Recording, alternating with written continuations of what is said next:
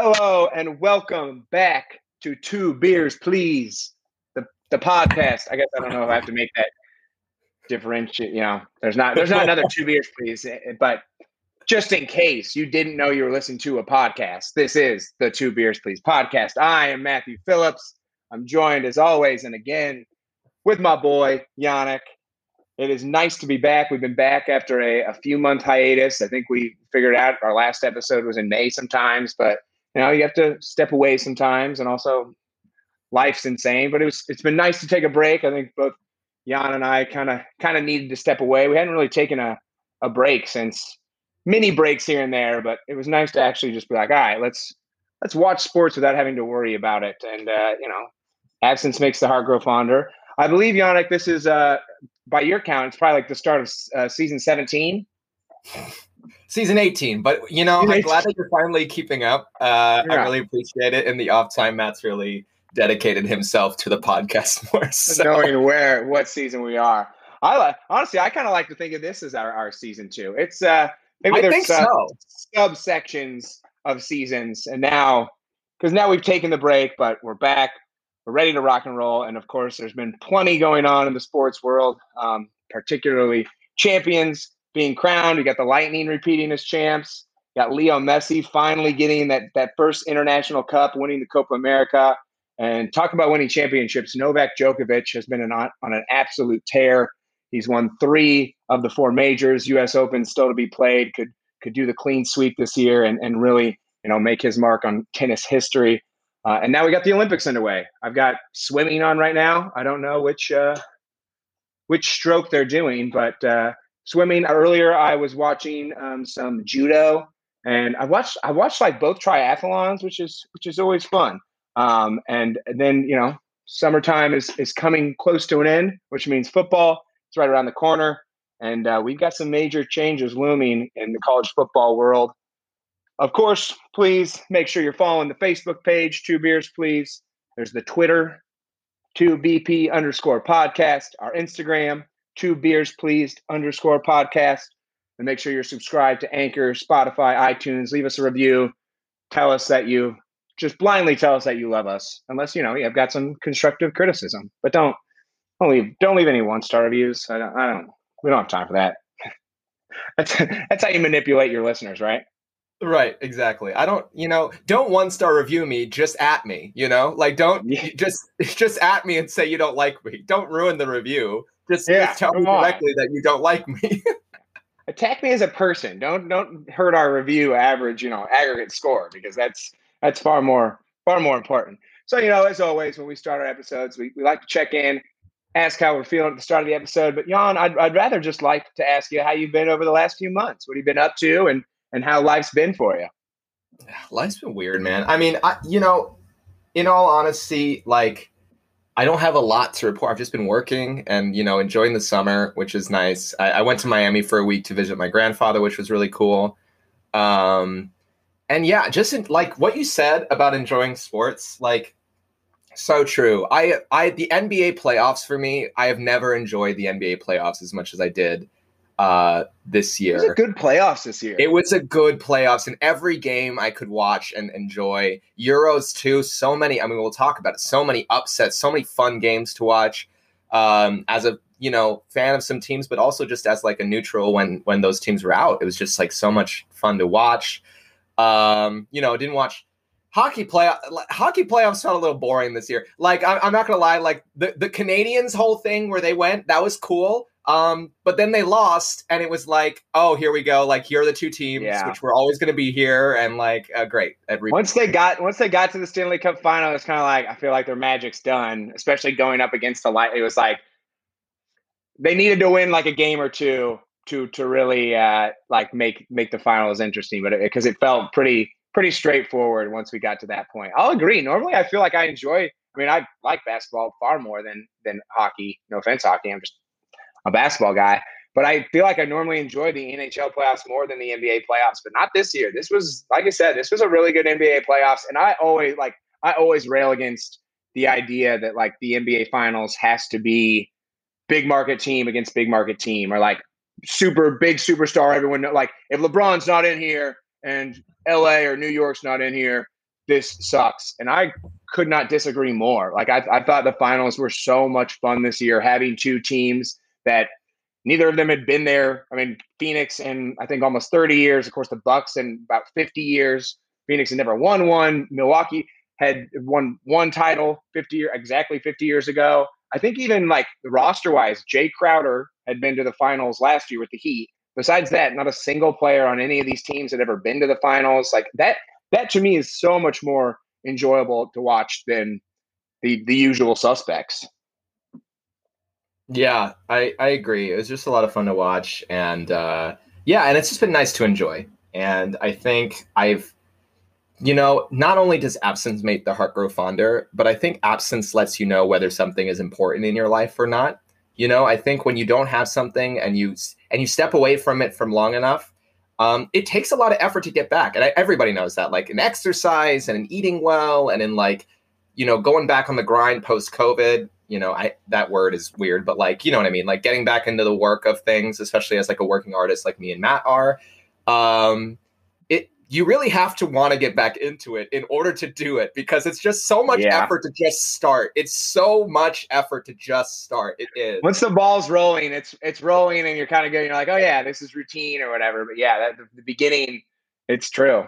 Right. And like, I'm just happy. You're right. I agree 100% with you, Matt. Like I think the reason I was looking at seasons, because I felt like we were, kind of getting to a point where we needed to take a break. So I was trying to reinvigorate us but we just took that break, and I agree. This is season 2. You heard it here. I'm going to change all the episode names, and and you're going to listen and be like, wait, I thought it was season 4, but you know what? That's real time, baby. That was real time changing it. Wait, the first season of anything is always weird. Like I swear, if I ever like rewatch a TV show, I like never start at season 1, because like they're always still figuring out their footing and the budget isn't quite there. Our budget is so much bigger now for season 2. I mean, just that hundreds of thousands of dollars more. But like the first season of anything is always just like there's this weird like they don't really know what the hell they're doing yet. And I think that was probably true for us.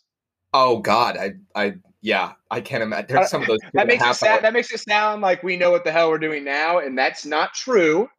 Just disclaimer. Yeah, no, we just know more than we knew before. I mean, a year ago, we were doing a pick-by-pick NFL draft review. Like, I mean... Pick 27, offensive guard from Tulsa. Just like, what is going on? It was crazy. And I'm just grateful to have this. And I'm grateful because now, we can really get into sports. And I think it's good that we waited until all the finals were done, because now we can just summarize them, talk to them about our thoughts, and now we can go right into the next season and let's go. Like, we got some exciting news. We got transfers. My boy his Packers boy is back at practice today. Like, I mean, we'll see what happens, but it's nerve-wracking. Give me one more year. Give me one more year, 12. Come on. Yeah, I mean, what an off season. But yeah, I'm very excited and so much to talk about. So I say we just get right into it, boy. Let's go. I agree. Cheers to that, man. It's been a few months for me as well. And I got to spend another summer here in Iowa with the family and friends. I am finally apartment searching again, which is like both a pain in the ass, but also kind of exciting because I'm going to live alone, and I'm making the move to Manhattan. I'm going to make myself a big city boy. And besides that, just been kind of hanging out. I finally started the show Ted Lasso, which I just didn't really want to get Apple Plus because I was like, I don't really know if I care about it. But then my parents got it, so I was like, well, perfect. That's what you need. I tell you what, that Ted Lasso show is. I thought it was just going to be like a funny show. That's one of the best shows I think I've ever seen. I'm absolutely enthralled with that show. I could not recommend it more if you haven't watched it. It's so good. Oh, I'm so excited. When I get back to the city, you'll come over to the new spot, and we'll just have a Ted Lasso binge. It's like, especially as a soccer fan, like I think I know you're gonna love it. But beyond that, I think it's a really good show. And then the only other big news really from me is my wonderful sister finally got engaged to her fiance. They've been living apart in Minneapolis and St. Louis for a while, but Nicholas Staub and her are finally engaged. So I want to congratulate them. So excited for the both of them. It's been kind of a long time brewing, so I'm glad that they finally are living together now. And and engaged, and selfishly now I get to help get ready for a bachelor party and a wedding. So it's I'm certainly winning in this thing as well. Yeah, there you go. It's two things I have to say about that. Number one, my boy Tyler Harper getting married soon too. I will be back in Iowa early September to be celebrating that. Excited for him. Congratulations on the engagement again. And it's funny because I saw your post about your sister, and I don't know if Nick is a huge fan of the podcast. Nick listens to the podcast and it's like on the Instagram page and it's like there. Oh, yeah. There. And Nick loves I was like, that's my boy. Good on you. So big fan. I love it. It's always good to see a fan enjoying their own life as well. Yeah. Oh yeah. He's a great guy. I could not be luckier with who my future brother-in-law is going to be. And they've been together for a while. We've always had a really good relationship. So he feels like a brother already. But it's nice to now we got to finally do this thing and make it official. All right, Jan. As always, too, we do have our name for a reason. What are we drinking today? I got a cold brew here, but let me finish. I got a nice cold brew. I won't jump down your throat yet. Yeah, a little bit of milk to get, because I got to get energized. I need the energy to get through it, a little bit of milk and just a little bit of bourbon. And it's real great. Ooh, I like that call. It's a good little thing and I'm enjoying myself. And, honestly, I didn't know. I got it from Dunkin'. I didn't get anything special. I didn't go to Blue Bottle or anything like that you would expect it to mix well. Dunkin' cold brew mixes well, man. Dunkin' works great. It does. I used to do that. Not all the time, but every now and then, if it was a Saturday and I need a little pick me up, but also knew it was we're about to get after it. I would love to throw just a little bit of bourbon, a little bit of. Sometimes I'd use dark rum, which was okay. Ooh. What I want to try is Guinness has a cold brew, but it's a beer cold brew thing, which I'm a Guinness boy. I got a nice easy summer shandy, and I got the can mostly so I could do a nice little. Oh, first one, season 2. We're back. Love it. We are back. All right, Jan. Like you said, let's get into it. We're warmed up. We've taken out the cobwebs. It's time to talk sports. And I think there's no better place to start than college football. Breaking news from the world of college football. About a week ago, there was some whispers that Texas and Oklahoma had reached out to the SEC about possibly joining the conference. Now it's looking like an inevitability. That thing seems to be no other way than this happening. I think even today, they officially requested their invite to the SEC with a start date of July 1st, 2025. That's everybody thinks it's going to go through. They need 11 of the 14 SEC schools to vote yes. I think all of them want to make more money, which is what this is all about. So they're all going to probably vote yes, except Texas A&M, because Texas A&M is a little butthurt that another Texas team's coming through. But once they start seeing those paychecks, I'm sure Texas A&M will get over it. But this is going to cause a lot of shakeup in the world of college sports, and college football, I think, particularly is the one we're looking at most. But it will have ramifications otherwise. What's your first kind of reactions to all this, Jan? I mean, the Big 12 should just dissolve, right? What is the point of watching Big 12 football anymore? I'm sorry, that's like if that's like if Michigan and Ohio State were bye in the Big 10. Granted, and you know what? I'm not even going to say that, because the Big 10 has traditional teams that could still make it. But the Big 12 not only doesn't have teams that have performed well recently, Iowa State would be the next contender, which is fine.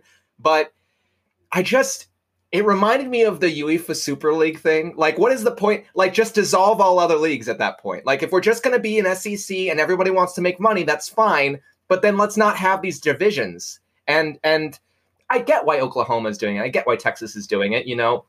They get to play more SEC teams, which increases their chances of being in the college football playoff because they have more of those important games.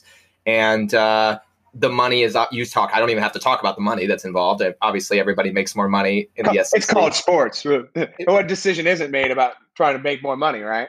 Right, exactly. But I don't know how to feel. I don't. I thought I would feel really upset, like I did when the UEFA Super League was happening. Screw you guys making more money, ruining the Big 12. But it's not like the Big 12 was all that exciting outside of those three teams. So like, I was like, I get them wanting to leave because the Big 12 outside of like three teams every year kind of sucks. So if they're not making money and they want a better chance of making the college football playoff, yeah, they should move to the SEC. I just worry about the gap that they leave, what's going to happen. Like, how does that division kind of cope? Nebraska can move to the Big 12 now. How about that? There you go. There's your new division. Go to the Big 12. You can win. I bet you can. There you go. Leave the Big 10. Maybe.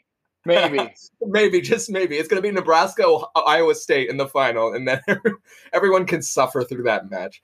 I just think it's a money move, and I think that the SEC is going to agree to it, and it'll be an interesting last couple of years in the Big 12 with like the inevitability of them leaving.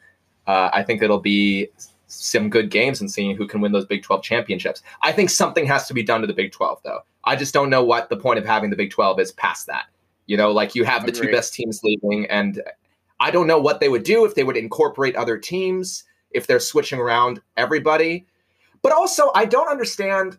I didn't know we could just change divisions. Like, maybe I don't pay attention to college football enough. I didn't realize that's something we could do. I'm just always like, why? So what were these divisions set up for then? Like at what point, like, can anybody do that? Can Penn State and Ohio State just go to the SEC too?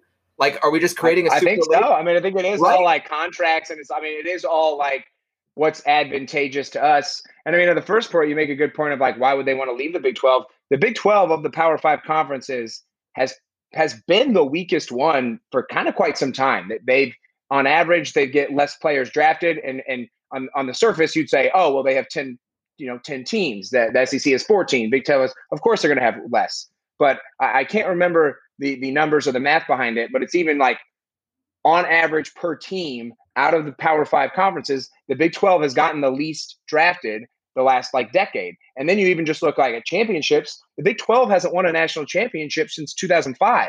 They haven't been in a championship game since 2009 when Texas lost to Alabama. So there was that OU team with Baker Mayfield that played Georgia in the Rose Bowl. I think that team was a legitimate top team. But otherwise, they've also not had good showings in the college football playoff. Like even the Pac-12 has had some good ones. And obviously the Big Ten's gotten a title.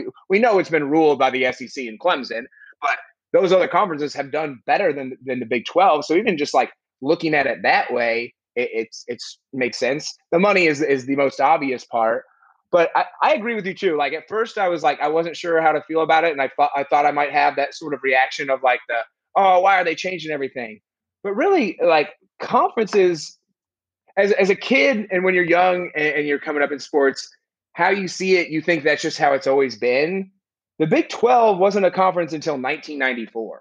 Right. There was the Big 8 and there was the like Southwest Conference, which had all the Texas teams. Like conference changing and conference realignment and all that stuff really is kind of commonplace in college football. Probably not to this extent where you see, the two marquee schools of a major conference leaving to the SEC. But, the idea of it in general is not all that ridiculous.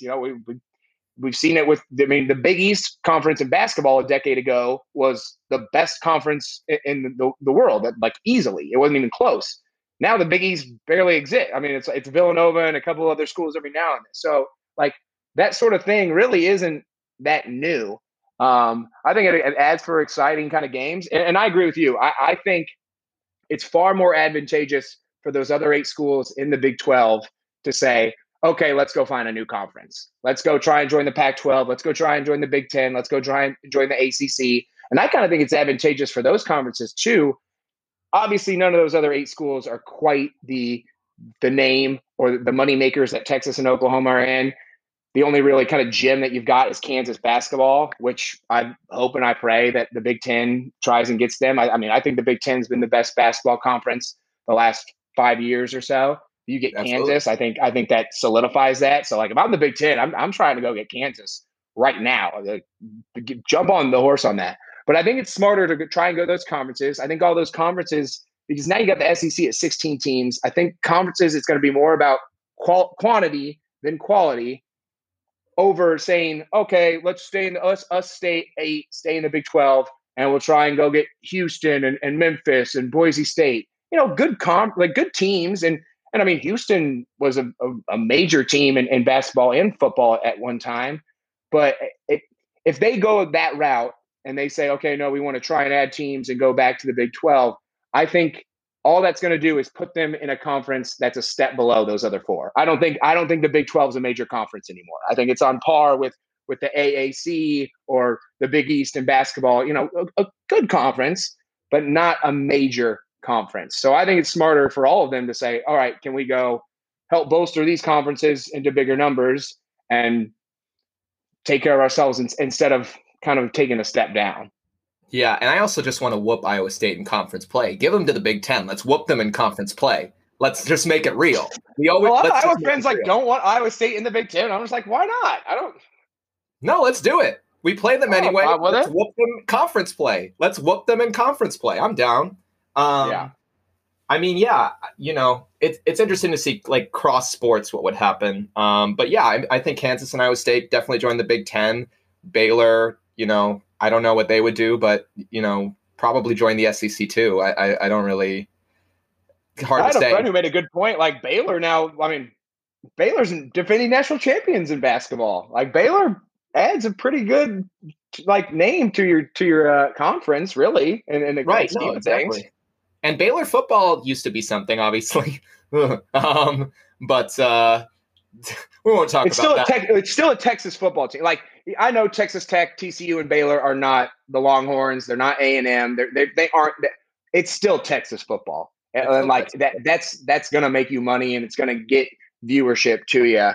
I did see one rumor. I don't know how true this one was. That it was USC, UCLA, Oregon, and Colorado had reached out to the Big Ten about possibly joining, which I was like, sick. Do it. Do it. I love that, dude. You get Oregon. My sister went to Colorado, so I was like Colorado. And then I'm like, hell, I can go through a Hawkeye game at Folsom Field. And then like USC and UCLA could be dog shit for 30 years. They're two teams in LA. They're always going to be viewer. They're always going to make you money. People are always going to care about them. They just are. We talked about USC football this year, even though they were irrelevant. Like we did. Like it's just true. I agree. And it'll be interesting. And I agree. As you get older, you realize they're making this shit up as they go. Like they totally are. In 20 years. You said, like, can they just leave conference and stuff? Yeah. Yeah, they can. Like the World Cup used to be 24 teams and the golden goal used to be the way you did it. And now it's not. And I'm sure in 20 years, we'll be talking UEFA Super League. And like, that's just a normal thing. And it's just like, yeah, this has always been. I'm like, remember in my day, it used to be that the Bundesliga and Bayern ruled all. And you're always mad at it at first, but like then either you get used to it or the changes are. I mean, like I think I only really paid attention to 1.5 European tournaments when it was just 16 teams. The move to 24 teams has made that tournament so much more exciting, so much better, in my opinion. Like it's way, way better. Yeah, because things happen and it's exciting. So yeah, I agree. I think it's definitely going to happen. There's like, unlike the UEFA Super League, there's no collusion going on here. So it's just like there are these teams that want to join another conference and a conference that will happily accept them. So there's just little faith that I have that anything would go against this, and the Big 12 will just have to respond. And I agree, like, even if you got the best of the other crop of teams that possibly could join the Big 12, you're still not going to have teams that are going to be as good as Oklahoma and Texas joining you. So you're automatically taking a step down. There's just no other teams that want to leave their conference that are that good. It's not like Ohio State's like, we want to leave the Big 10 for the Big 12. Then I'd be like, yeah okay, fine. But like, no one really wants to go. So even, you get a Memphis, maybe you get a Cincinnati or something, like, yeah, okay, but programs that are good. Like we're not trying to knock those programs. They're good at, like Cincinnati's a great one too. Like a team that consistently has solid basketball, solid football. UCF, of course, is like a football team that is on the right. Like none of them are bad, but like we said, we know like that they're not mid majors, but they're not I mean, they're considered Power 5. Like I think the Big 12 would then be a Power 5 or Group of 5, pardon me, instead of being a Power 5.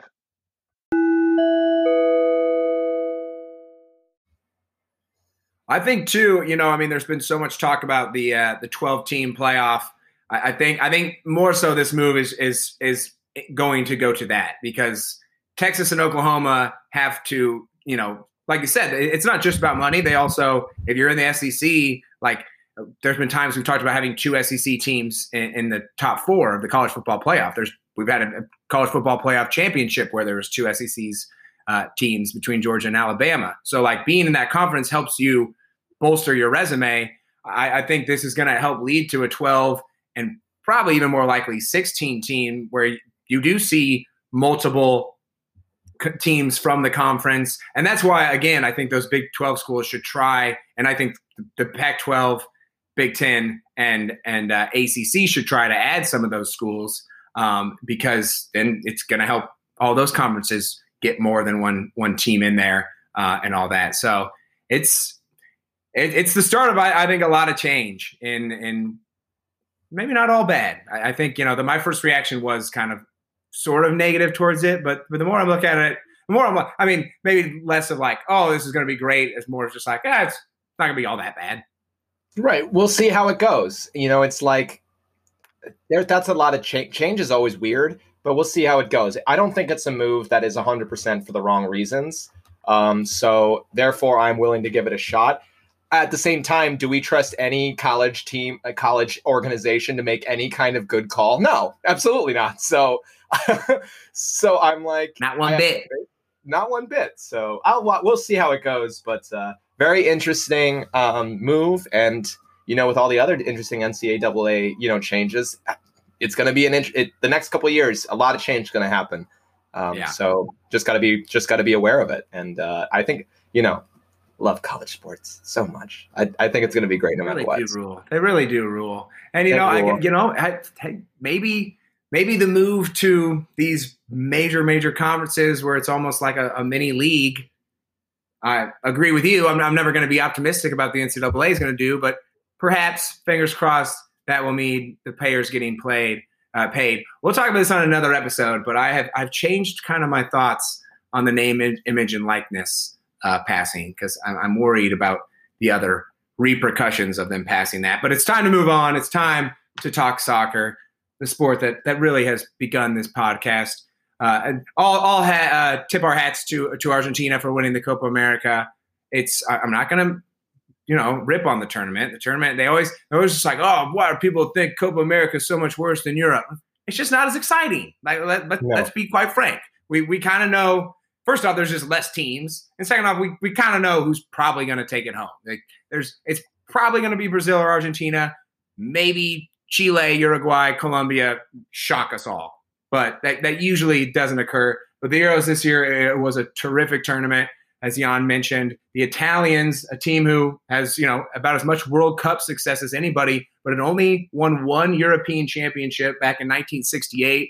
They win their second championship in penalties over England, a heck of a final. And we talked at the beginning of the tournament. I think Italy had only played 2 games. And I early on was like, Italy's the best team in this tournament right now. They just are. And they were the most consistent and I think strongest performer from game 1 till that last one. I mean, always when a team wins in penalties, you say, did they really deserve it? Because as much as skill as there are to penalties and defending penalties, it is a ton of luck. But I think there's no way that you can argue that Italy was the deserving champions. That they played really, really well. Had a solid group with Switzerland, Wales, and Turkey, and flew by them. And while they didn't make it easy on themselves in the knockout round, I mean, every game, I think probably their easiest game, or at least the game that stressed them out the least, was probably against Belgium. But never made it easy on themselves. But in the classic, trademark of Italian resiliency, they battled through and took home the cup. Yeah, I hate Italy. Outside of no, I hate Italy. Italy eliminated Germany from their own World Cup, and I will never forgive them for that. But I was even going for the Italians from the semis on. I really, really was. They're just such a fun team to watch. And you're right. Really fun to watch. I doubted them in the group stage. We talked about it, and I said I got to see more. And I mean, they defeated every team that they should have lost to, and they went there. And I won't say luck. I don't think it was luck for sure. I think that it was the tournament for the Italians because there was a lot of teams in transition, not knowing their identity just yet. That they couldn't hold up to the cast. Italians being one of those teams, they're in transition. They don't quite have an identity yet. But granted to them, they were the most consistent of those teams and made it through. There's a couple teams that should be very disappointed that they didn't win this Euros because they were the most established teams. Obviously you think of England first with all the talent they have. They went to the finals, couldn't get it done. But you also think Belgium, their golden age over.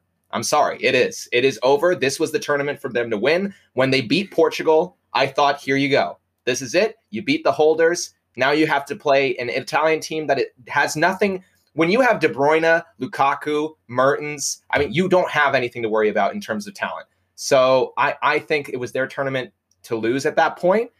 England was great, but England also beating Germany is also beating a team in transition because Germany also doesn't know who they are. They have their coach on their last tournament. They were always going to be in transition. The fact that they got out of their group was all I was really happy about. So them beating Germany was not like this. It's not like you're beating the best team in the tournament. But I think it was still a huge win for England because, like, the thing with England and England in the soccer world is like it's almost like New York, Washington D.C. teams where so much of the journalists that write about the sport are there. So like England gets hyped every single tournament. Like every single tournament, it's like, oh, England's going to do really well. So you almost never know if England actually has the talent or if it's a bunch of journalists saying that England should get it done. And I think most of the time for England in these major tournaments is, they play well, but they can't get it done against the big boys. They can't beat the Germany and the Italian and those sort of teams that just seem to get it done.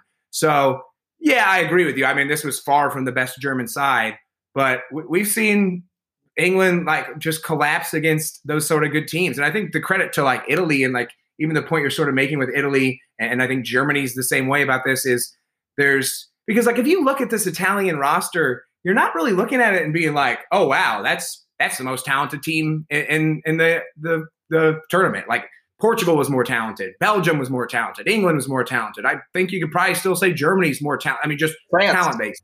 But France easily. France probably deserves to get way more shit thrown on them. Because, you can say they lost in penalties. Yep, you were up 3-1 with 10 minutes to go. Yep. Like, how do you let that happen? But it's the culture that Germany and Italy just have. Like, their teams are so cohesive and so together. And, to your point, again, Germany is going through a weird, all right, here's this great era. Here's the young guys. So they are figuring, but like consistently, you guys and Italy are still competitive because there is just like such a great culture of winning and playing together. And I think the thing, and I'll rip on England a little bit later, but like even Belgium, I've never been a Roberto Martinez fan. I think he's held that team back for so many tournaments. The fact he's the Brett Brown of international football for me. I'm like, how are you still in this job? You are just wasting this talent. And Roberto Mancini deserves all the praise in the world because, like I said, with Italy, Germany, even a team like Spain, you always have a lot of talent, but it's also about maximizing the talent that you have. And he changed the style of how Italy kind of play. Like we haven't seen Italian sides kind of be that attacking and that so much on the front foot. And he was, he made that change. And I think, the most impressive run I've ever seen in international football is Spain from 2008 to 2012. Yeah, of course that team was insanely talented, but they also maximized the hell out of that talent. They were like, all right, you're incredible. We're going to make sure we use 110% of that talent. And because routinely you see teams like Belgium not do that. Yeah, I agree. And and also like Italy just had so many heroes. Like Spinazzola was their best player. Then he got injured. Another guy stepped up. Chiesa looked like Chiesa was incredible. He looked like the best attacking person I've ever seen. Not because he was the most talented, but because he tortured the defenses that he played. He just had a motor that would not stop running. And I'm sorry, the moment that Giorgio Chiellini went up to do the penalty captains with Jordi Alba and laughed him off, that's what Italy won. That is what Italy won. Masterclass, dude. It was so, and it's such a credit to like such a veteran guy and a player of being like, not only am I going to tell my opponent that I'm relaxed right now and having fun, but I'm also going to tell my team that I'm relaxed and I'm having fun. And like that, just because penalties they're like the most nerve-wracking thing in the world. And so to come as the leader and be like, whatever, like we're just having fun, we're playing football.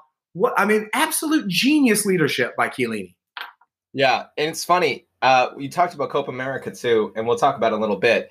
But the other person that I thought had that attitude of like, we're having fun, fuck you, we're going to beat you, whatever, was the Argentinian goalkeeper. And look what he did. I mean, I loved it. I was like, let's go. That guy's going to win.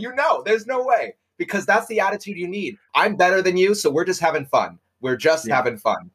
Oh, I loved it. Well, I love it. It's stressful enough. Like, you're like, and it probably might even be more impressive from the Argentinian goalkeeper perspective. I don't know why I'm blanking on his name right now. But because like Chiellini has been playing for, 50 years. I think Chiellini was on that last European winning team in 1968. Like he's such a veteran. So like he does know those little tricks of like, all right, I'm going to ease my team. I'm going to make sure they're not stressed. And then of course, naturally they were going to be less stressed in the penalties of the final in front of London. Also Southgate. Let's get to England, because I think England is an interesting team to talk about. Like I said, I feel like every tournament there's always these expectations.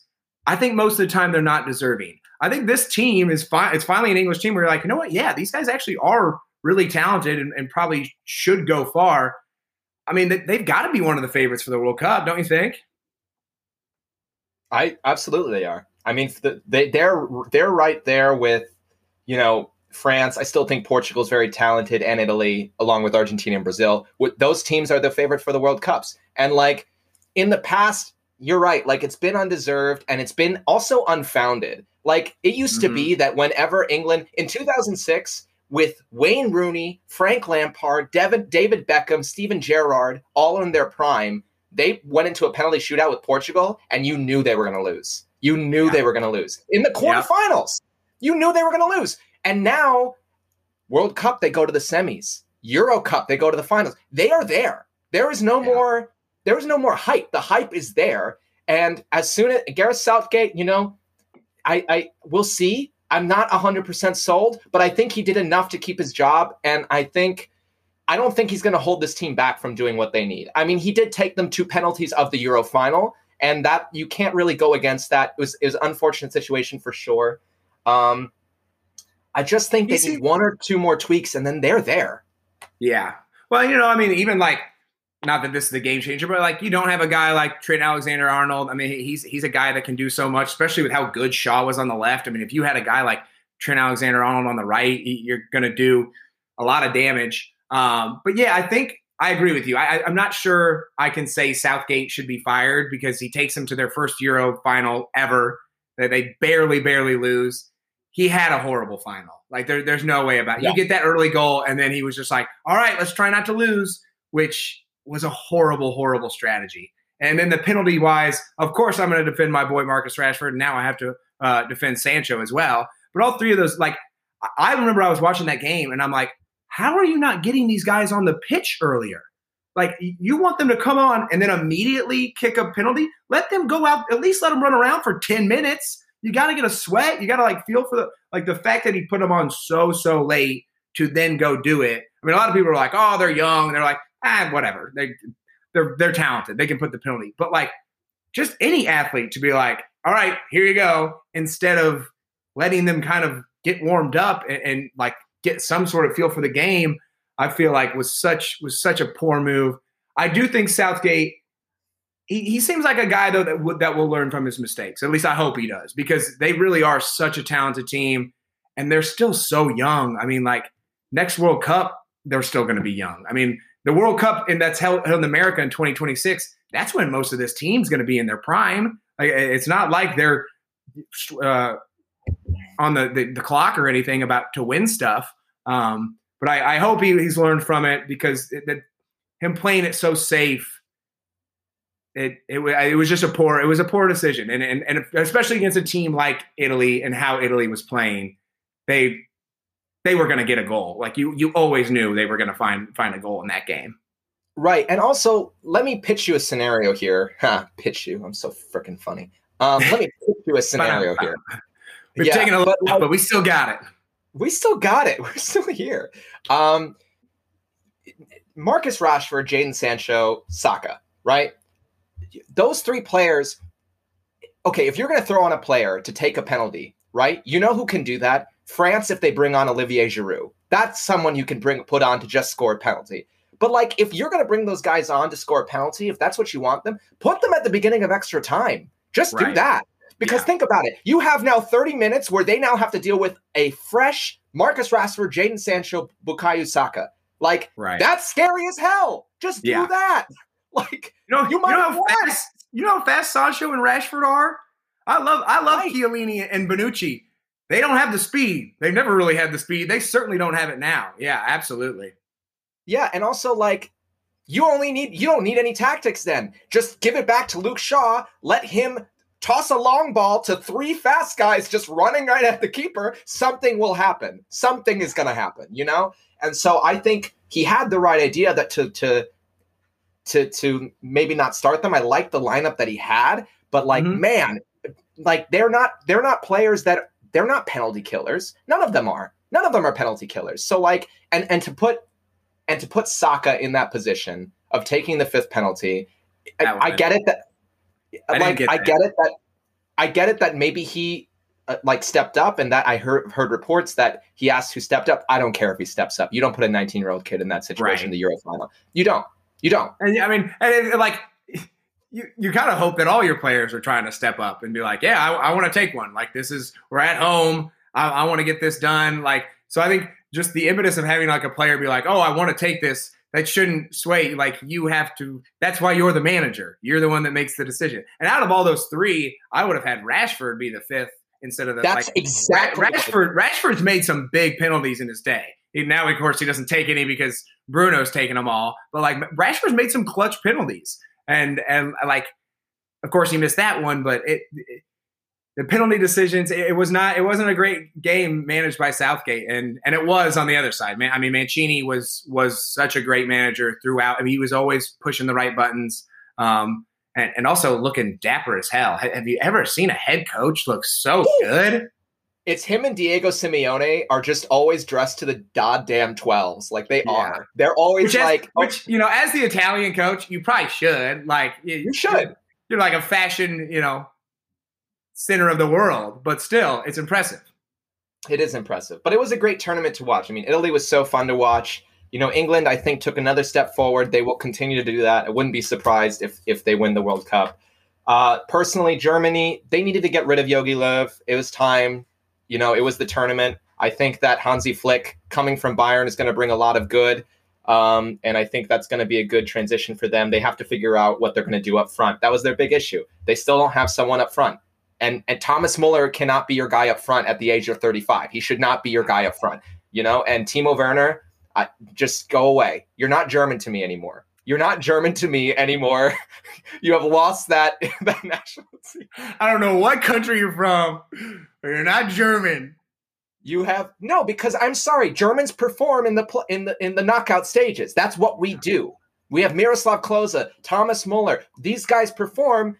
If you're not going to perform, Mario Gomez. I mean, Mario Gomez was way past his prime when he was playing in some of the international tournaments with you and got it done. Right, exactly. Lucas Podolski, same thing when he was playing. Like, you know, you don't have to be the best, but you got to perform as a German. You have to do that. And so he's lost his German card for me. And that's just the end of that. I hate to break German Murata on the air, but your passport's been revoked. Go somewhere else. Go to Austria. They could use you. And yeah, I love the upsets. You know, France, wow, what an upset with Switzerland. I also think Portugal, it was an upset with Belgium. I think Portugal's another team in transition where like they have so many great, and we've talked about this, they have so many great players. They don't quite know what to do with them with Ronaldo still there. Like we saw Bruno Fernandes not know what to do out there, even though he was non-existent. Yeah. And with Bernardo Silva as well. You have two of the best players in the Premier League, you know, and not knowing what to do. So there still needs to be some coaching changes, I think, there to really maximize the team. I'm really excited about the Netherlands too. Obviously, they got knocked out by the Czech Republic, but there are some good guys on the Netherlands. I love it. I was going to say, I think they're an absolute dark horse, and especially like they had some. I feel like the Netherlands always the thing that hurts them is their defense, and they were injured on the. I mean, when you don't have like a guy like Van Dijk there who is so impactful on the pitch, like. With a healthy back line and the attacking players they have, like they're going to be real dangerous next tournament. And of course, like we have to talk about the Danes and Denmark. I mean, probably the best, even just getting to the semifinals, like one of the best stories in sports this year, if not the best. The Christian Eriksen thing, watching that live, I was almost brought to tears because like he was dead, and so glad that he's healthy and hopefully will be able to play again. But the resilience of that team, and you can say like, oh, they had an easier route. Look, they spanked Wales 4-0, and the Czech Republic game I think was 2-1, but Denmark was always in control. And even just like the way they battled back in their group, I think they were the first team in the Euros ever to lose their first 2 games and still advance. And it wasn't like they advanced in the 3rd place like you can in this tournament. Like they got second in their group.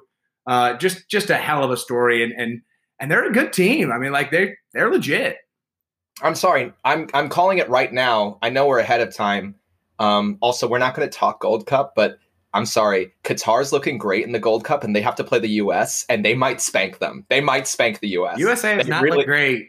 They don't, and I'm worried that Qatar is going to beat them. I really am. But let's move to this. But like, I'm calling it right now. For my next World Cup dark horses, it's going to be the Netherlands and it's going to be Denmark. They got a lot of great young players. And so long as they have the right motivation and build off of this and don't just let it be like a one thing like Iceland and Wales were the last Euro tournament, I think that they can go far. I mean, Damsgaard looks good. Dahlen looks good. I mean, they look really – they don't just play with heart. They look really good technically. And they have a good defense. And I think they can – I didn't want to play Denmark. As Germany – past England, I was like, I do not want to play Denmark because that team is motivated and very, very fast. And granted, that's a Germany defense me worrying thing, but still, I think that it's really interesting. And I think another team we have to talk about, right, is Spain, because everybody thought Spain is down and dusted, and they have a looks bright. They have a great future. They really do. And like, granted, they lost, to Italy and stuff, but they looked formidable. They just need to get rid of Alvaro Morata, and they're great. Right. That's all the question is like, I mean, that's the other reason that Spanish teams from 2008 to 2012 were so incredible. I mean, I know Torres had some good showings, and David Villa, they're not bad, but like, it's not like that team. I mean, I think the Euro 2012, I don't even think they started a striker. Like their midfield was so good, and this team certainly towards their future feels that same way. Are they going to be good enough to still do that without a striker? Because like this team, if they would have had a halfway decent striker, and I know Morata got a great goal in the semis. I think he probably takes a little more flack than he deserves because there was other attacking players on their team that didn't do enough either. But he's not good. And like if they would have had a capable striker, they probably would have won this thing. Like they were so good in the midfield, and they're still all pretty young. I mean, when you're talking about Pedri was like maybe the best midfielder in that tournament. The guy's 18 years old, 8 or 19. Like he's a child. Right, exactly. I mean, here's the thing with getting flack for Alvaro Morata. We know players in every sport that get too much flack, right? That probably they deserve. You know who one of those players is this year? Alvaro Morata. He scores in the semifinals, but you know what? He gets the chance to make the penalty and he misses it. So therefore, he still deserves the flack. I'm sorry. You know another player who gets too much flack?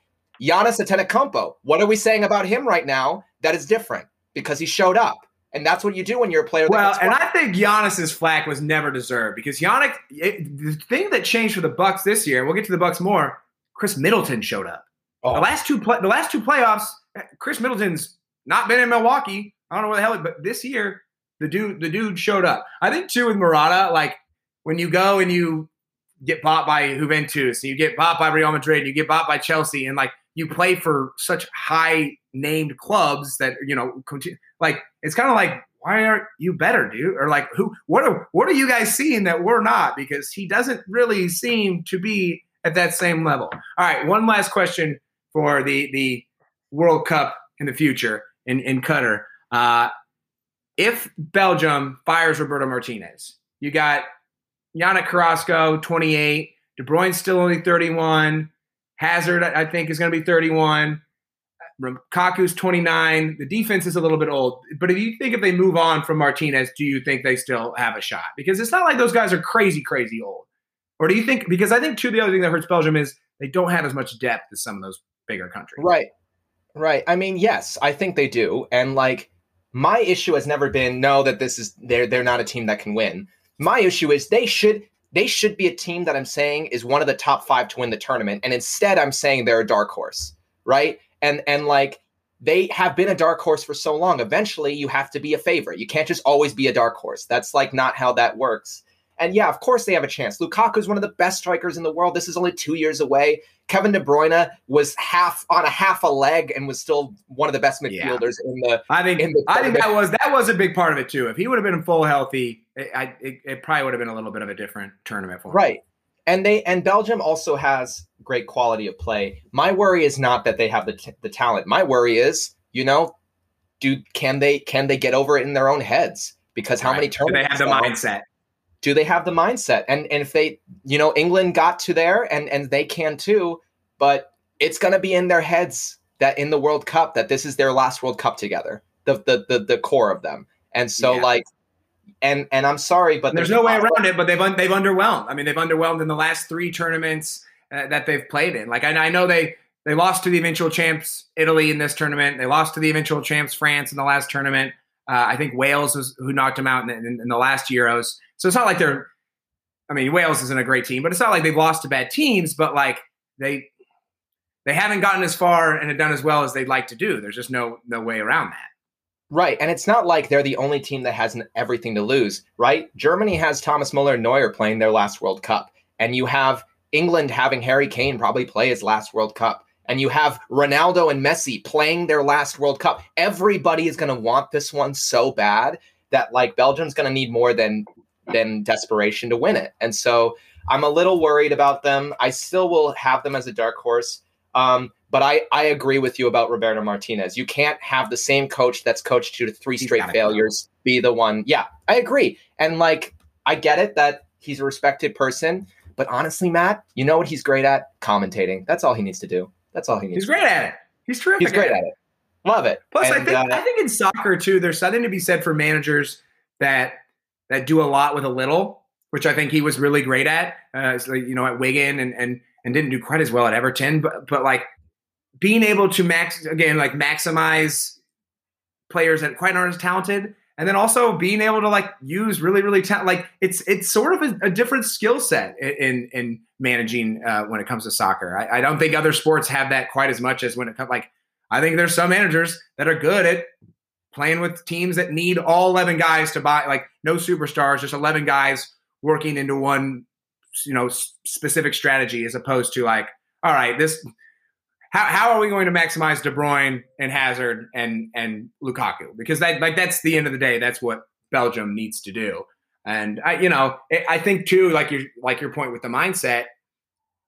I think it is a mindset thing because they've got a runner-up finish, but they've got one runner-up finish in the Euros 40 years ago, and the last World Cup was their best World Cup, even though Germany was going through a transitional period. I think all German fans and I think all German players are well, we can still win this. Right. That idea of we're still going to try and win this and should win this because that's what we do. We don't come to these tournaments to do anything else. Why the hell else are we here? Where I don't think Belgium has that belief and that kind of thought process yet. Yeah, Belgium is as big as any country, but they do play with a small country energy, and they're not, and they need to get over that, and their time is ticking. So we'll see if they can do it. All right, Jan, let's stay in the soccer world, but we're going to move to the club side of things. Obviously, the seasons are not underway yet. Got to wait a few more weeks before all those begin, but it has been an interesting transfer window. Obviously, we knew that COVID was going to impact the window. I think the biggest thing I've noticed from this window is a lot of those big teams selling off a lot of players. It feels far more like big teams selling off players than any big moves from a lot of the big teams. But what's some of your favorite individual transfers so far? Well, I'll leave your transfers to you, and I'll talk about some other ones. Perfect. Because your team's buying up, so I love that. I love to see it. Right. There's some interesting transfers. I wouldn't say any big ones outside of the ones you'll talk about. I mean, one that jumps out to me is Achraf Hakimi getting traded to PSG for like a $60 million fee. You know what? I'm a little, I don't know. I don't know how to feel. Hakimi's been so good for so long, like such a prodigy, but like, I don't know if he's the reason Inter Milan won or anything. Like, I don't know. And PSG's great, and they make the use out of players like Hakimi, so I think he'll probably be really good. And with Neymar staying there, he'll probably be a helpful down there. But yeah, it's interesting to see what PSG does post heartbreak, obviously, in the Champions League again. So it's like it'll be interesting to see what Hakimi can do. I think that he's still a great young player. It's just, can he be he has the talent to be one of the best defenders in the game. And I just don't know if he is, right? He's not, no one's going to say that he's like a Dani Alves, like a Philipp Lahm, but he has the talent where he could be. So I'm just wondering, is he going to make the next step up, or is he going to be one of those players that always has the potential, but never really like makes that big name for himself? So we'll see what happens there. Rodrigo de Paul goes to Atletico Madrid. He was a really big factor in their Argentina win in the Copa America. A great transfer. He's great. And I think that, Argentina needs him to step up if they're gonna win a World Cup with Messi. If they're gonna do that next time, they need Rodrigo de Paul to kind of become an Angel Di Maria type. Not the same player, but in terms of like effectiveness for the team, they really need that second offensive option to do them well. On the Bayern side, we have gone through some defensive changes. Boateng is gone. Alaba gets sold off to Real Madrid. Alaba, I will miss him, but he's on the end of his career. I don't know that Real Madrid needed Alaba, and I don't know that we did either. He's a great, consistent defender, but the reason we needed him was because we had so many defensive issues that like he was a consistent player. And I think we needed to address that anyway. So plus his agent is a dick. When players have agents that are just like complete dicks, I'm just like, yeah, go. I don't want to deal with this anymore. You leave. It's the same thing with Erling Haaland. His agent is a dick. And it's just like, you're going to ruin this for this player. Pogba, same thing. It's all these guys with dick agents. Like, it's so much drama that no team needs. So I'd be so annoyed as a player too. I was just like, yo, quit making this shit about you. This is my career that you're riding the coattails of to like take these headlines and stuff. Like, this is my stuff. I'm the one doing all the hard work out here. Right. And the only thing that I hate more than dick agents are dick agents that are the parents of the players. Then I'm like, like, this isn't about you. This is not about you. It's like Neymar is one of those. I'm just like, it's just stupid. Like, yeah, it is. Yeah, it is. I would never want that. That's just like, unless my dad is like a former soccer player and like is the reason maybe I trust him enough for that, but not just has a lot of history and like is a lawyer and has gone to law school and knows how to be an agent. Like, then yeah, sure, absolutely. Yeah. But just because you're my parent, like that doesn't make any sense to me. No, it's like, yeah, absolutely. But we did bolster the defense. We finally signed Upamecano from Leipzig, and like I don't know, man. Like he so reminds me of Boateng when he was younger, very inconsistent and like a good player. But, maybe he turns into a Boateng, like one of the best defenders in German soccer, but maybe he also, doesn't. So 40 million for a defender like that. We'll see. He's got a lot of. That's the kind of content you guys have been missing. Maybe he'll be really good. Maybe he won't. Listen, that is the content I bring to this podcast. I am always in the middle. So I don't need anyone. Well, especially with your own team, it's always tough to be like, they got good.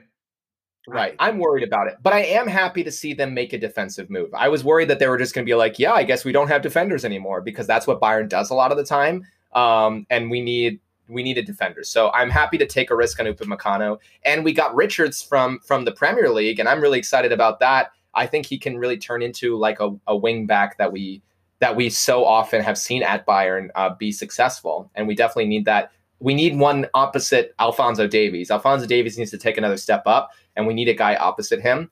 And I think it's going to be really good if we can get that. worries me though, because it just makes me feel like Bayern's going to keep doing what they're doing, which is just like having no defense and having the line up the midfield, and then all of a sudden Mbappe's in behind, and you're like, how did that happen?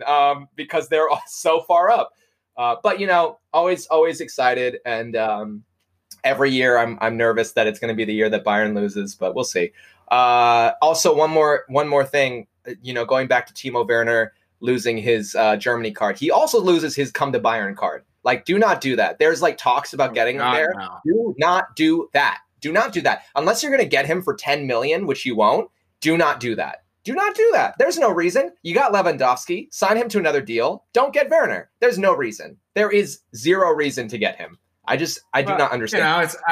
I know it's Bayern's way, and I like this about like how German they are. But like, why don't you just get a striker who's like a lot better? Or you guys can just do what you always do, which is why you really should not hate RB Leipzig so much, Jan, because now you've got another club with Borussia Dortmund that you can poach players away from. I mean, you needed another person to buy all your players from. Now it won't just be Dortmund players coming over. But why not go get Haaland? Yeah. He's probably going to be too much money, but he would be too much money. They'll get Haaland when Lewandowski is no longer usable. That's when they'll get Haaland. Don't you worry. They'll get him. They'll get him for. He'll wait till the contract runs out. I mean, it's a smart way to do it. Be like, did we just let 2 world-class strikers go on a free transfer to Bayern and lose for 18 years straight? Is that what happened? Is that what we did? Oh, God. Like, well, I guess at least we got second place locked up. Gosh, barely. And one more I want to talk about, which is a deep cut transfer, but I think is going to be super, super cool. Milot Rashica. Oh, hard to say. A really good winger midfielder from Werder Bremen moved to Norwich City. Remember the name Rashica. I think he's going to be one of those players that makes a name for himself in England and can move to a big club. Not a big club necessarily like Man United, but I think he can move to like an Everton club and kind of really make a difference. I think he's a fantastic player. I always hate playing against Milot Rashica. He's an engine. He just really is. And I'm excited to see him get some English football experience. But yeah, again, you mentioned it. Not a lot of players spending money because it's kind of a weird period. But there has been one team spending money, so why don't you talk about that? Hell yeah, baby. I don't know the last time I've been this excited about a transfer window for Man U, which is then it's like scary for me because I'm like, now I'm going to get my hopes up. But finally locked down Jadon Sancho, which felt inevitable, but you never do know. But really, really glad to get him. I think he's kind of the perfect winger. And I mean, he's been a guy that Ole's wanted since Ole was like caretaker. I mean, before Ole was even the actual manager, he was somebody that he kind of pointed out as a person that he wanted to help join the attack. And I think, especially with Cavani finding his legs there in the latter half of the season for Man United, I think, with Rashford, with Fernandes, and now you throw Sancho into that attack. And that means probably Greenwood and Martial will be more off the bench, but that's fine. Yeah, you kind of need a rotation of good players, especially if you want to compete with so many different cups that go on. So that's a great one. And for me, the bigger one, honestly, is Varane. Partly because, like I said, the Sancho one felt like it was going to happen. United's been talked about with another defender to put next to Harry Maguire for a while, and it never seemed to come to fruition. To get Varane, I mean, I know he's also had the benefit of playing against or playing with terrific defenders, but at the end of the day, the guy's a 4-time Champions League winner. He's a World Cup champion. He's 28 years old. It's not like he's too far out of his prime. He brings a little more speed to that center back position to go along with Harry Maguire. And I think, I think it's the best center back duo we've had since Vidic and Ferdinand have retired. So that's the position to me as a Man United fan that has stressed me out and caused so much anger for so long. Where, you're looking now, if Shaw and Maguire can keep up that form they had in the Euros, and if Wan-Bissaka can mark his man a little bit better, we're talking about one of the best back fours in the EPL, I think. So 2 big signings, and it's always, I mean, there was a time too where as a top club, like sometimes I think you kind of have to make your mark in the transfer window. And it felt like it was normally Chelsea or City or even Liverpool has done a really good job.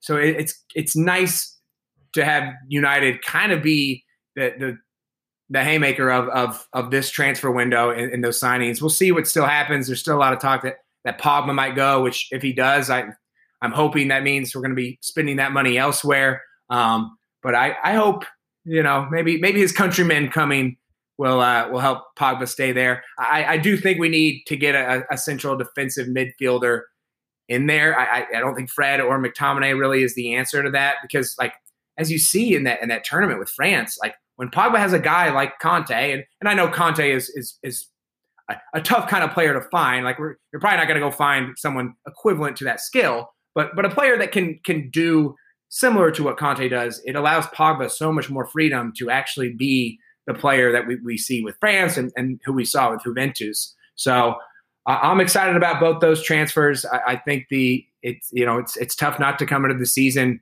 optimistically, especially after finishing second to get these two improvements. We hopefully start being the Man United that they should be, because it's been far too long, and it feels like they're on the right path, and these transfers should keep us on that path and maybe actually compete. Especially when Chelsea's going to be coming in hot after winning the Champions League.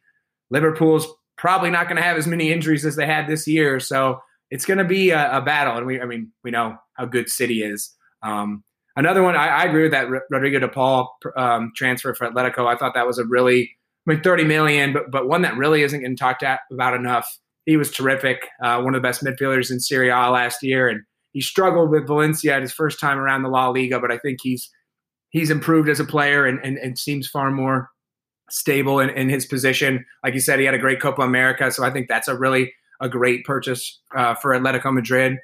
And you mentioned PSG, just like teams-wise, like love them or hate them, I think PSG has been marvelous this transfer window.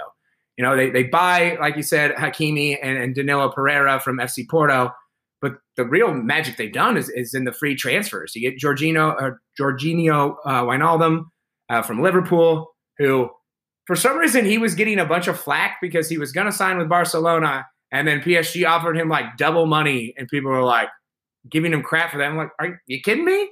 First off, like if you look at where those clubs are at right now, I kind of think I'd rather play for Paris Saint-Germain, especially if you're going to pay me twice the amount of money. So you get Wijnaldum, Gianluigi Donnarumma, goalkeeper of the future. He was a player of the tournament at the Euros. I kind of thought it should have been Chiesa, but with the penalty kicks, I got why Donnarumma got it. And then Sergio Ramos, the absolute legend, a guy who's on the tail end of his career, but I think has a lot to offer still as a player, and probably even more so from the leadership perspective, which I think that team needs. I think PSG doesn't really have a leader like Ramos, and hasn't really had a leader to really bring them together when things get tough. They've had a lot of talent, but I think sometimes, when you're a talented young team, you kind of just think that's going to carry you the whole way. And I think getting a guy like Ramos in that back line and just in your lineup is going to bring some more stability. And even with the big names PSG has had, I think all these signings kind of bolster their lineup as a whole, give them a little more depth, make them better at all three levels of the game. And then I got to give some love to Leicester City. Last two seasons, of course, they're going to be disappointed. They didn't finish Champions League spot. They were so close.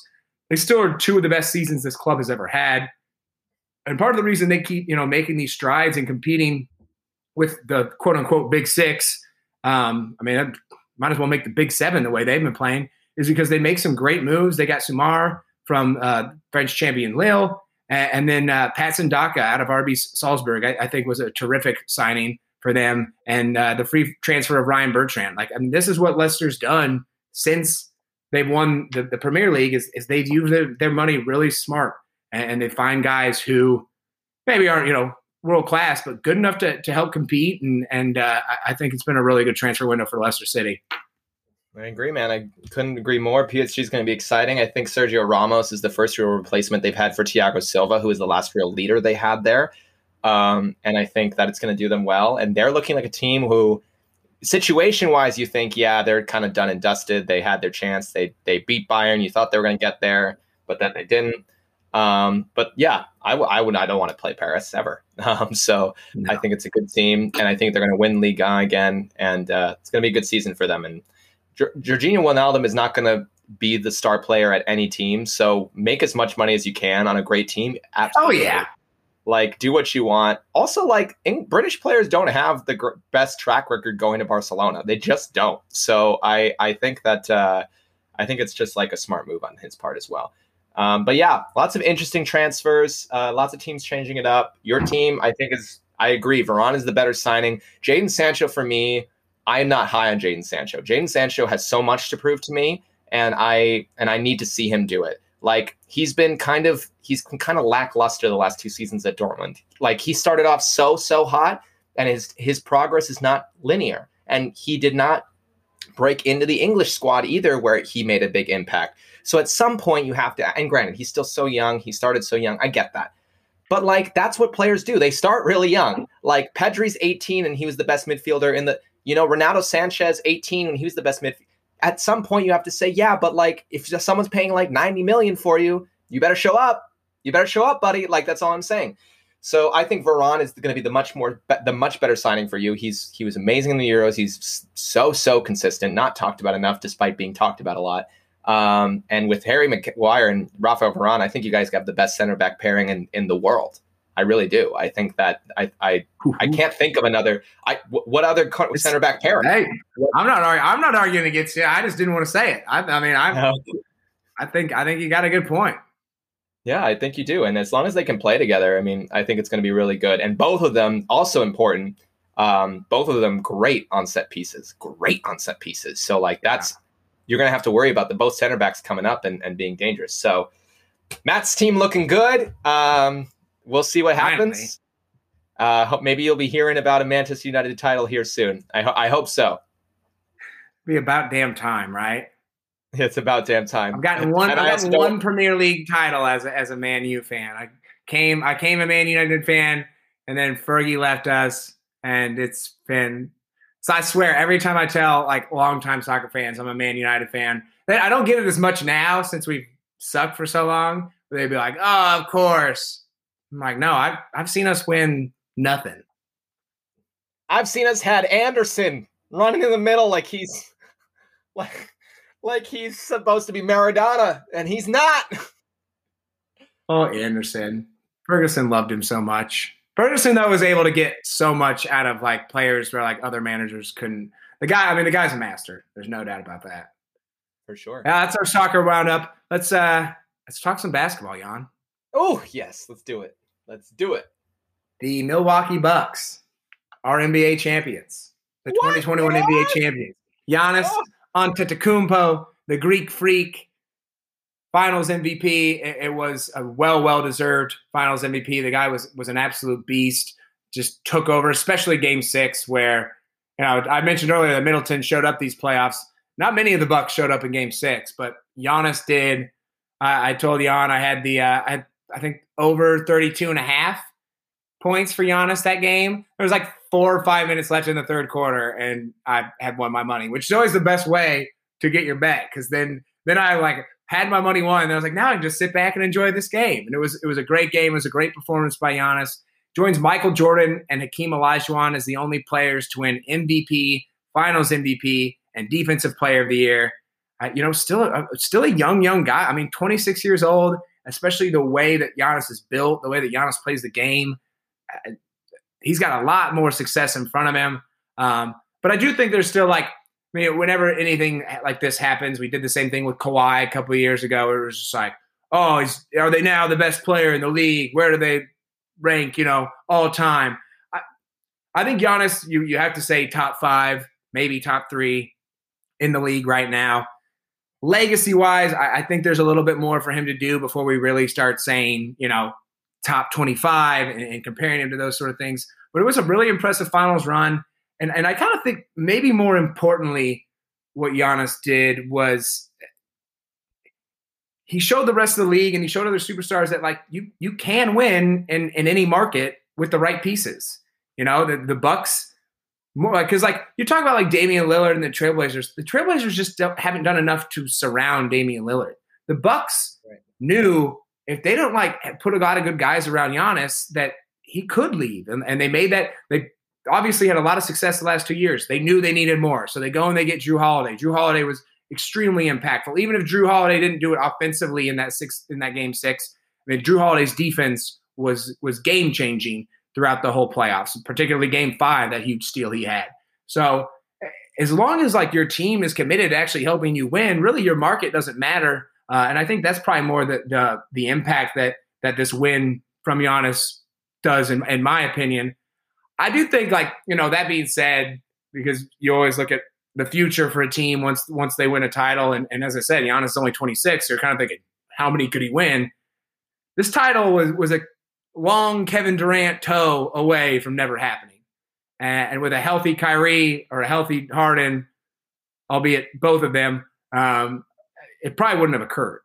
So I think, like the Raptors title, there was a lot of misfortune that happened to other teams that helped them get this far, which I don't say to take anything away from the Bucks, but more for the fact that, like, I don't think this is the start of a dynasty. I mean, I think already, are any of us really looking at Milwaukee as the favorites to win it next year? One of the favorites, sure, but like, it's not like, oh yeah, that's a team that's about to come back and really get it done, because even this run feels, lucky. They got advantageous around the way. And you always have to be at least a little lucky to win a title. But when you think of like all the different injuries that happened this season, not just to the Nets, but across the board, it was a title that kind of does feel like a one-off, but a great title. And Giannis's performance is, I mean, that game 6 performance is I think one of the best single game performances in the finals that I've ever seen.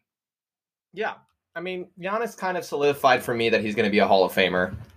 But I also think that calling him the best 25 is too early, because and saying that he's going to win multiple titles, I also think, I don't know, like maybe, but at the same time, like, there was a lot of problems with the Bucks too that just weren't exposed by some of the teams that they played.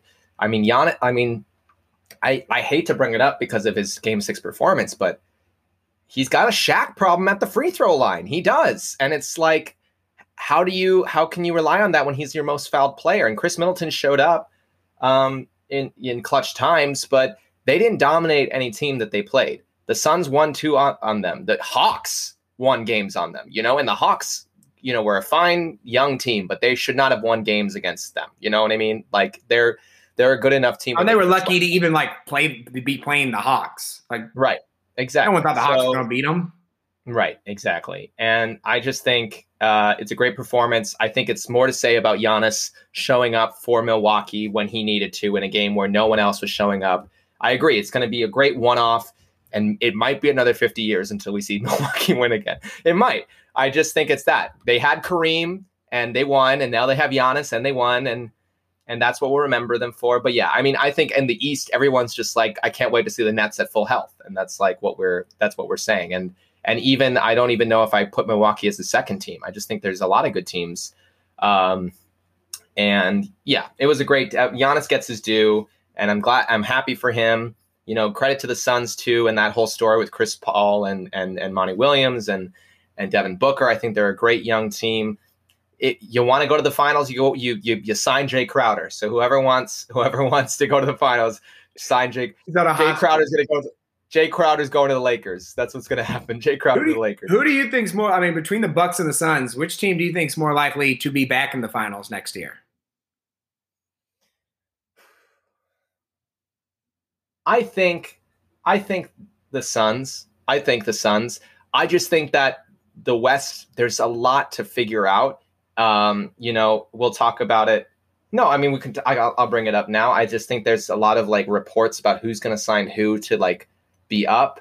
Granted, the Clippers looked really good. They have a really good. They still, for me, they're still like have really good depth and they can always win it.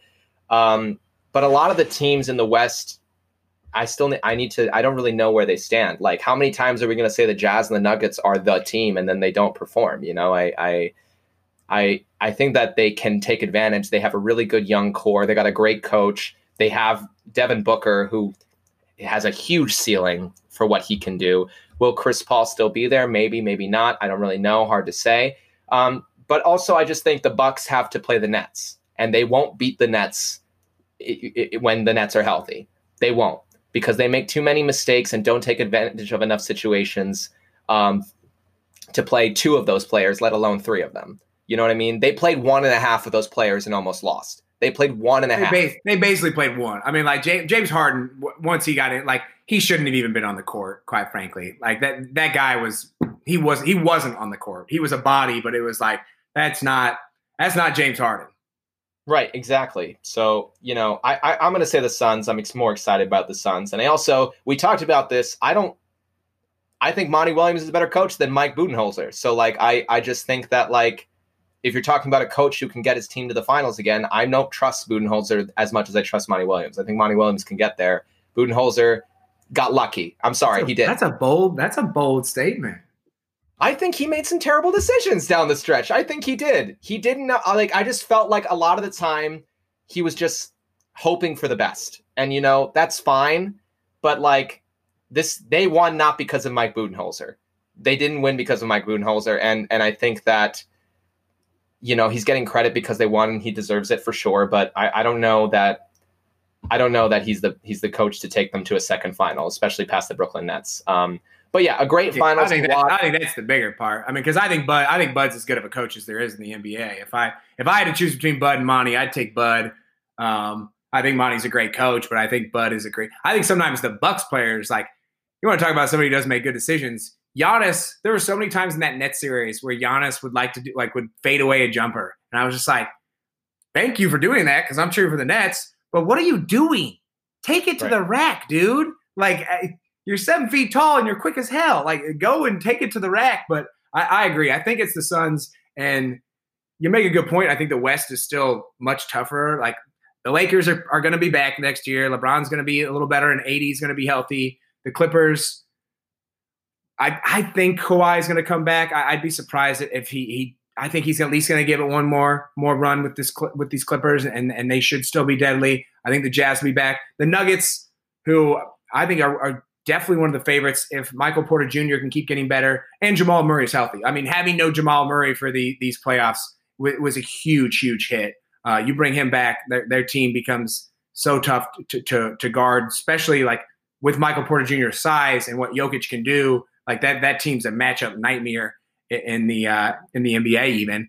But as tough as there is for the West, mostly I'm not sure the Bucks can get by the Nets. Like, you've got 3 guys who on their day are unguardable. But also like the Suns, I feel like the Suns, like the Bucks they were like the top seed the last 2 years, or I think the last 2 years. Like, the Bucks have been growing this thing, and it's kind of been like, all right, are they going to be able to do this or not? Like, Giannis 2-time MVP and everything. I feel like the Suns, we talked about it a lot from the bubble last year. We were like, damn, the Suns have got something clicking. And this year they got their stride going, but it feels like it's the beginning of something in Phoenix as opposed to, and not even that it's the end of anything in Milwaukee, but they're kind of in the thick of it in Milwaukee, while the Suns are like, all right, now we're rolling. Like, Devin Booker's still so young. DeAndre Ayton got better by the game this year. I mean, his rebounding and his defense, let alone what he could do in the pick and roll, was so impressive to see those improvements. So it feels like a team that's just starting their climb and their competitiveness. So I agree with you that I think it's the Suns. And with CP3 coming back and those guys only getting better, like I think there's still room for growth for Booker and Ayton, which is pretty scary. They seem like a team that could really, get rocking and rolling. And they also like Dario Saric isn't a great player, but he is a part of an impactful player for them in that rotation. Like, it would have been a different series if he had stayed healthy. I'm not even more than that. The Suns would have won if he was there. They needed one more big man to give DeAndre Ayton a little less to do. And he becomes effective in those clutch moments. And I'm sorry, Devin Booker and DeAndre Ayton are the closest things I've seen in a while to Kobe and Shaq. They just are. And so, like, I think if you grow those players together, give it 2 years, you'll be back and you'll be winning. I mean, I really do think so, as long as they can stick together and create that kind of mentality and keep a good coach there and have some depth. I really think that they are more the team, whereas the Bucks have to play the Nets. That, for me, it just does it right there. They do. It's almost less to do about like either team. And like we said, the West is certainly more competitive. Like, there's more teams that could knock off the Suns in the West than the Bucks. Like, I'm not really like the Bucks are probably the second best team in the East. But man, the talent that the Nets have, you're just like, how are you? Like a healthy Harden is almost unguardable. We saw Durant. Like we all kind of forgot how good Kevin Durant was, and he was like, let you remind me. Let me remind you. I'm a 7 foot tall shooting guard. I can score from literally anywhere. Just ridiculous. And I also think that if the tables were turned, I'd say the same thing. If the Nets were in the West, I'd say, yeah, the Bucks are going. The Bucks will go to the final, and the Suns won't go anywhere because the Nets are there. So it's not even hitting on the conferences. It's simply that team is the team that I think is the least likely. It's when the Warriors were at their top. It's like you want to talk about any other team in the West being good. It's like, yeah, but you got to play the Warriors. Yeah. And the Warriors, you're not going to beat the Warriors in 7. Yeah, it's just not going to happen. So, yeah, exciting to see what happens with all these teams. I mean, when you talk about next season, can the Nets stay healthy? I still think they need a little more depth to really push themselves over the line. Yeah.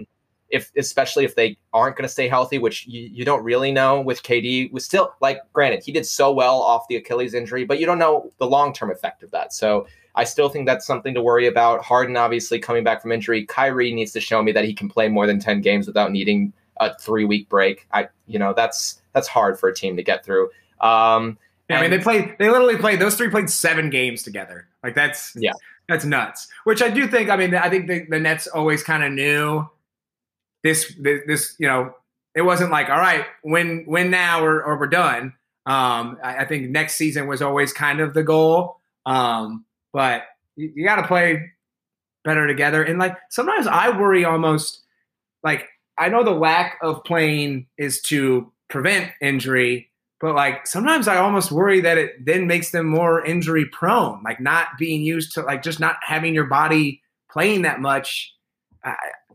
I could be wrong, and it was a crazy year for injuries anyway. There's so many players injured that I'm sure COVID had impacted that. It was a quick turnaround to the next season and everything.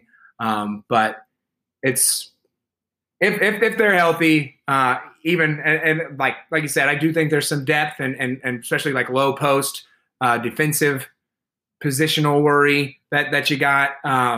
But with those 3 guys, it's how are you? They couldn't stop Durant, and Durant almost single-handedly won that. If Harden would have just been a little healthy, they would have won that game. He just couldn't make a shot. He couldn't do anything. So it's going to be tough to beat him. There's no doubt about that. Right, for sure. And it's also going to depend on out of the West. You have 2 teams that are looking to make moves. Can they make those moves that will get them to the dominance that they've had in the past? You have the Lakers. LeBron's doing recruiting. There's a lot of talk that he's going to get Russell Westbrook. If you got Russell Westbrook and LeBron James and AD, if you can do that, then that's another team that you don't want to play for sure. And I think the Warriors should go out and get Bradley Beal. I think they should. And I think that would make them a team, again, to worry about, especially if Steph can return to some of the play that he was doing with the Warriors this season. And especially if they can get Wiseman back and healthy and kind of on the trajectory that he was before the injury. Bucks, I agree. I think because a lot of people seem to think the Warriors are right there. I don't. I agree with you. I think if they make some moves, if they're aggressive, if they add a guy, a star, then I think they can get to there, especially with how good Steph is.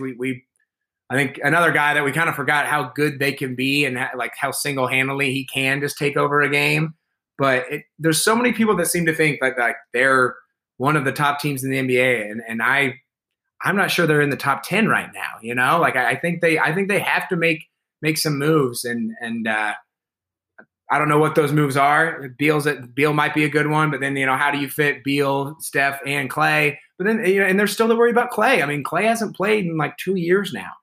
Sometimes you don't come. There was even that apprehension with Durant. It was kind of is he going to be the same player? Sometimes guys aren't. Sometimes they are. I think Kevin Durant's got the benefit of like I said, he's 7 feet tall, where he's got a pretty big advantage when you're that big and you're basically a shooting guard. It's not like the Derrick Rose thing where Derrick Rose's explosiveness was so meaningful to how he played that once he lost it, it was he couldn't be the same player. And Clay is, Clay could be a spot up shooter, but Clay was also a really, really good defender. His defense sometimes got underrated. of how good he was for the Warriors. So can he come back and be close to what he was? There's certainly there for the Warriors to take that jump. Like you said, I think a move could get them there, but I don't get why people think they're right there with them. No, I think they're top 16, just like their bottom of the West finish West playoffs showed. I think that, you can get pretty far with one fantastic player for sure, but I think that they need to make a move. They need to strengthen their younger guys, maybe sign a couple rotation players. And then anything that Klay Thompson brings to the table is the bonus that maybe gets you to be a little competitive. But they need to be competitive without Klay Thompson, because I don't remember the last time that someone went through back-to-back injuries like Klay Thompson was and was anything close to what they were. So I would love to see it. I would love to I'm hoping, fingers crossed. Fingers crossed, but it's just like very unlikely. And so you can't rely on it. And also the other last thing I'll talk about in this NBA offseason, first, I mean, let me talk the Celtics really quick. I love that they got rid of Kemba Walker. I think that was not, it just didn't work out. We'll see what happens. I love the new coach. And I think that, it just remains to be seen what they can do. I'm a little worried about what that formation is going to look like. And I'm a little worried what can happen. And same thing with the Heat. Can they return to form? I think they're one player off of it as well. What will Ben Simmons do? I mean, I have no idea. We talked about this a little bit. You know what I think the 76ers should do? Because they're not doing anything in the East. They are not doing anything in the East next year, regardless of Ben Simmons, improving 100%. They're not doing anything in the East. So they should try to maximize his value. They should put all their effort into Ben Simmons being the best player that he could possibly be, and then you trade him. I don't care how good he is. Yeah, then you trade him. I agree. Then you trade the shit out of him, and then you do it, and that'll be fine. And then you can do something. I think they have to wait till the regular season until he can show that he's still. And Ben Simmons has a bunch of ability. I still think Ben Simmons can be a really good player in this league, but it's almost like he's got the yips. But it's weird because it's not that he is missing shots; it's that he's not taking them. He is so in his head right now. Where I do think he needs to get out of Philly and go somewhere else where he can. I mean, like we saw, Markelle Fultz couldn't hit the broadside of a barn while he was in Philly. He's killing it down in Orlando. Sometimes you just need to get out of a bad situation where you're just so in your head. And I think that's the case for Ben Simmons. But I agree. His last showing was so poor, you're not going to be able to really get what you probably should be able to get for Ben Simmons and for what he brings to the table. I mean, name a player that you would trade for Ben Simmons on any big team. I would trade. I don't even know. Gordon Hayward. Tough to say right now. Yeah. I don't really. And you know what they should do? They should sign Michael Jordan to a 4-week contract, have him bully Ben Simmons until he's good at shooting, and then they can.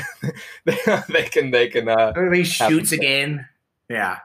But the Sixers too, their whole team and just the organization seem to make things there's times where I was talking about Giannis making his life more difficult against the Nets.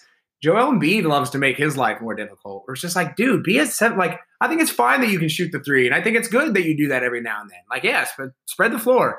But also you're a 7-foot center. Go be a 7-foot center. Tobias Harris, some of the signings they've done and just the money they've got lined up. Tobias Harris's contract has always been such a dumb one to me.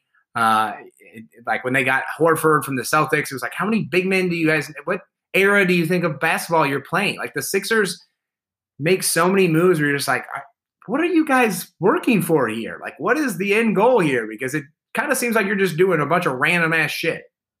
I mean, all Philly sports teams, right? All Philly sports teams right now don't know what the hell they're doing. Yeah. Hello Eagles, hello Phillies, hello Flyers. None of you can do anything. God. None of you are really making a lot of sense. That's kind of typical Philly. It is. And then they win and everyone won't shut up about it. And then, it happens. Yeah. They win one title. Yeah. All right, Jan, we got the NBA draft this Thursday. Yeah. You think anybody besides Cade Cunningham's going number one? No, they can blow all the smoke up my ass. They will. The most that's going to happen is someone's going to trade into that number one spot and take Cade Cunningham. But I don't even think then. I'm sorry, you're not taking anyone but Cade Cunningham. They can do this whole thing where they're we're still looking at the other. They're not as number one lock.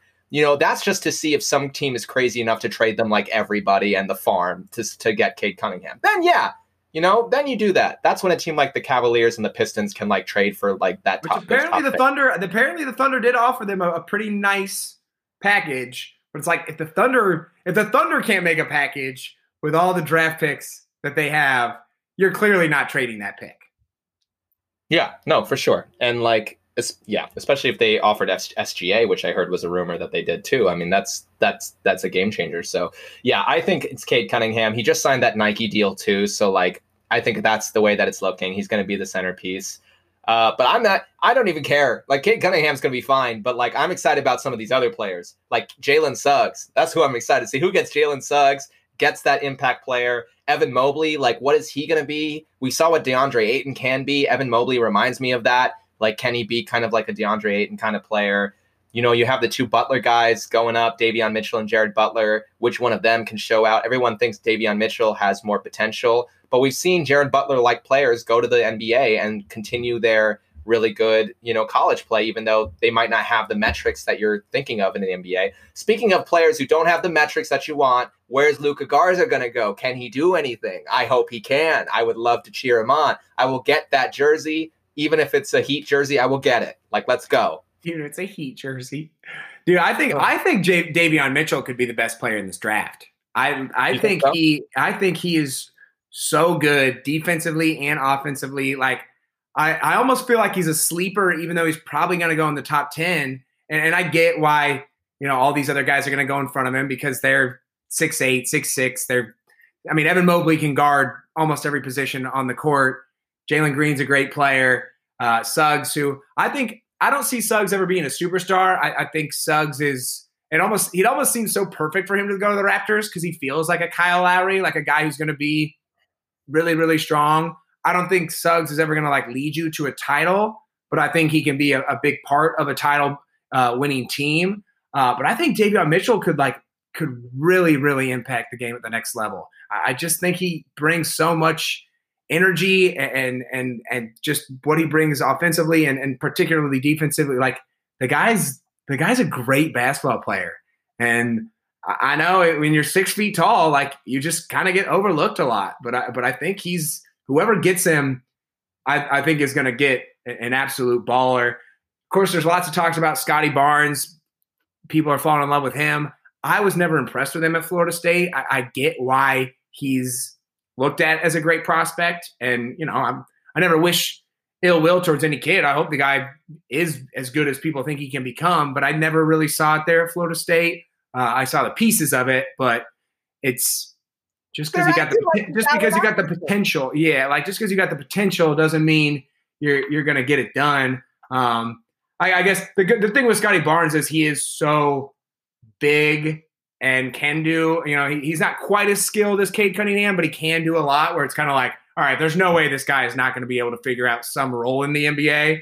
I'm just not sure he's going to be like a superstar like some people kind of are thinking. But you mentioned Garza. I hope he gets drafted, but I think there's no doubt Wieskamp gets drafted. Last thing I'm seeing here in his early second round, I would love to see him go in the first round somehow. He certainly too is the more NBA player. I mean, when you talk about that guy, his shooting stroke is gorgeous. Led the country in 3-point shooting percentage last year. He's got the size at 6'6". I think he needs to be a little more aggressive, both at attacking the hoop and just like defensively. But he's got the size, he's got the shot. So I think. I hope if he could sneak into the first round. I don't think he's probably going to just because he doesn't have quite like the athleticism and doesn't have quite the hype around him. Because honestly, you look at Wieskamp and you're like, wait, why is Corey Kispert so much better of a prospect than Wieskamp? I guess Kispert can make his own shot a little bit more, but like that's not what he's going to be doing at the next level. So I think Wieskamp is going to be a great draft or a great player picked by whoever gets him. And man, I hope Garza just finds he's such a hard worker. And I think, you watch a guy like Brook Lopez, he doesn't have quite the explosiveness that Brook Lopez does, but like he can play that role. Luka Garza can do that. Mostly I just hope they both get picked because it'd be the first time The Hawks have had 2 players drafted in the NBA draft since 1998. So it's been a long, long time, and I'd love to see that happen. Yeah. And as always, I hope my team picks them both. I hope the Celtics get Luka Garza, Joe Wieskamp, and build a team. That's all I hope for. Dude, or come to New York, man. Come to the Knicks. Come to the Nets. Please, come play where I can see you. If one of them goes to one of those teams, I'm getting that jersey immediately. Yeah, absolutely. We're getting those jerseys and we're going to those games and we're going to be the biggest whatever fans ever. Like if he gets I can imagine Luka Garza playing for the Knicks. Are you kidding me? Let's go, Knicks. Let's do it. He's going to light up Madison Square Garden. Oh, he's going to lock it up. 30 points a game with Julius Randle. Let's go. What a matchup that'll be. Yeah, I mean, I think with Garza, he's never going to be – he's probably never even going to be a starter in the league. The guy, as great as he is offensively, he ain't great on defense.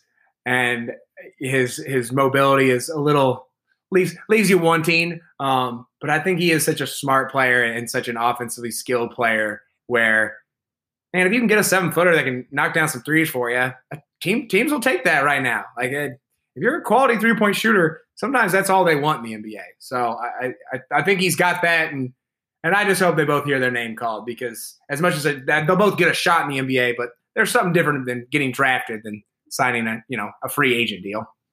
Yeah, for sure. I totally agree. And the last thing I'll say about the draft, we'll see how this G League route kind of goes through. Jalen Green, obviously a big prospect, but we don't really know a lot. So highly touted, but unless your name's LeBron James or Kobe Bryant, coming out of high school, it kind of loses its glamour a little bit.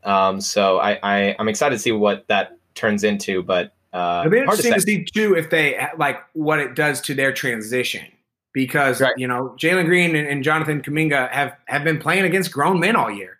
That's different than playing college players. So will they at the next level kind of pick it up a little quicker? Will they be more used to that physicality? Will it help them?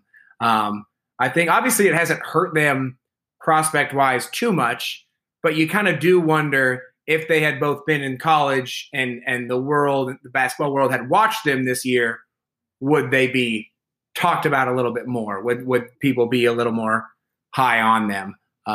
Because I didn't watch any G League games this year. I'm sorry, guys. Yeah, no, me neither. I'm excited for summer ball though. I'll watch summer ball all day. I love summer ball. Love summer ball.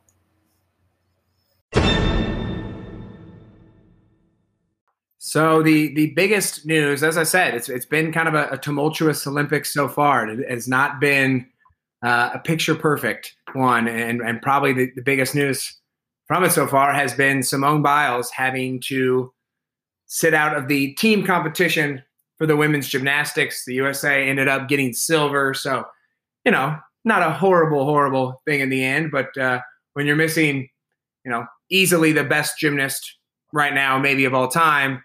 Yeah, you have to wonder what would have been if she could have competed there, and it's kind of one of those situations where I heard so many different conflicting reports at first. Like the first thing I heard was that it was like a mental health thing, that Simone couldn't compete. Then I did see one thing that it was like, oh, she did the vault, and then she went and talked to the trainer, and then she came back out and her leg was wrapped. But then they were like, no, it's not. So it's been one of those things where you haven't really gotten a clear picture. End of the day, you've got one of the marquee athletes of these games not being able to compete. And unfortunately, that's been the case for a lot of things, for a lot of athletes in this one, more so COVID-wise. But, man, it's been a tough Olympics to watch. Yeah, it's definitely been weird. And, there's some great things to watch for sure still. But on the U.S. side of things, first of all, Portugal never – this is a personal thing. Portugal never competes well at the Olympics. Germany only competes at the Winter Olympics. So, the U.S. is my team in the Summer Olympics. That's what you want to see. Well, and for the first – beat ass. They usually do. But, Simone Biles, kind of complicated. I don't really know what to say.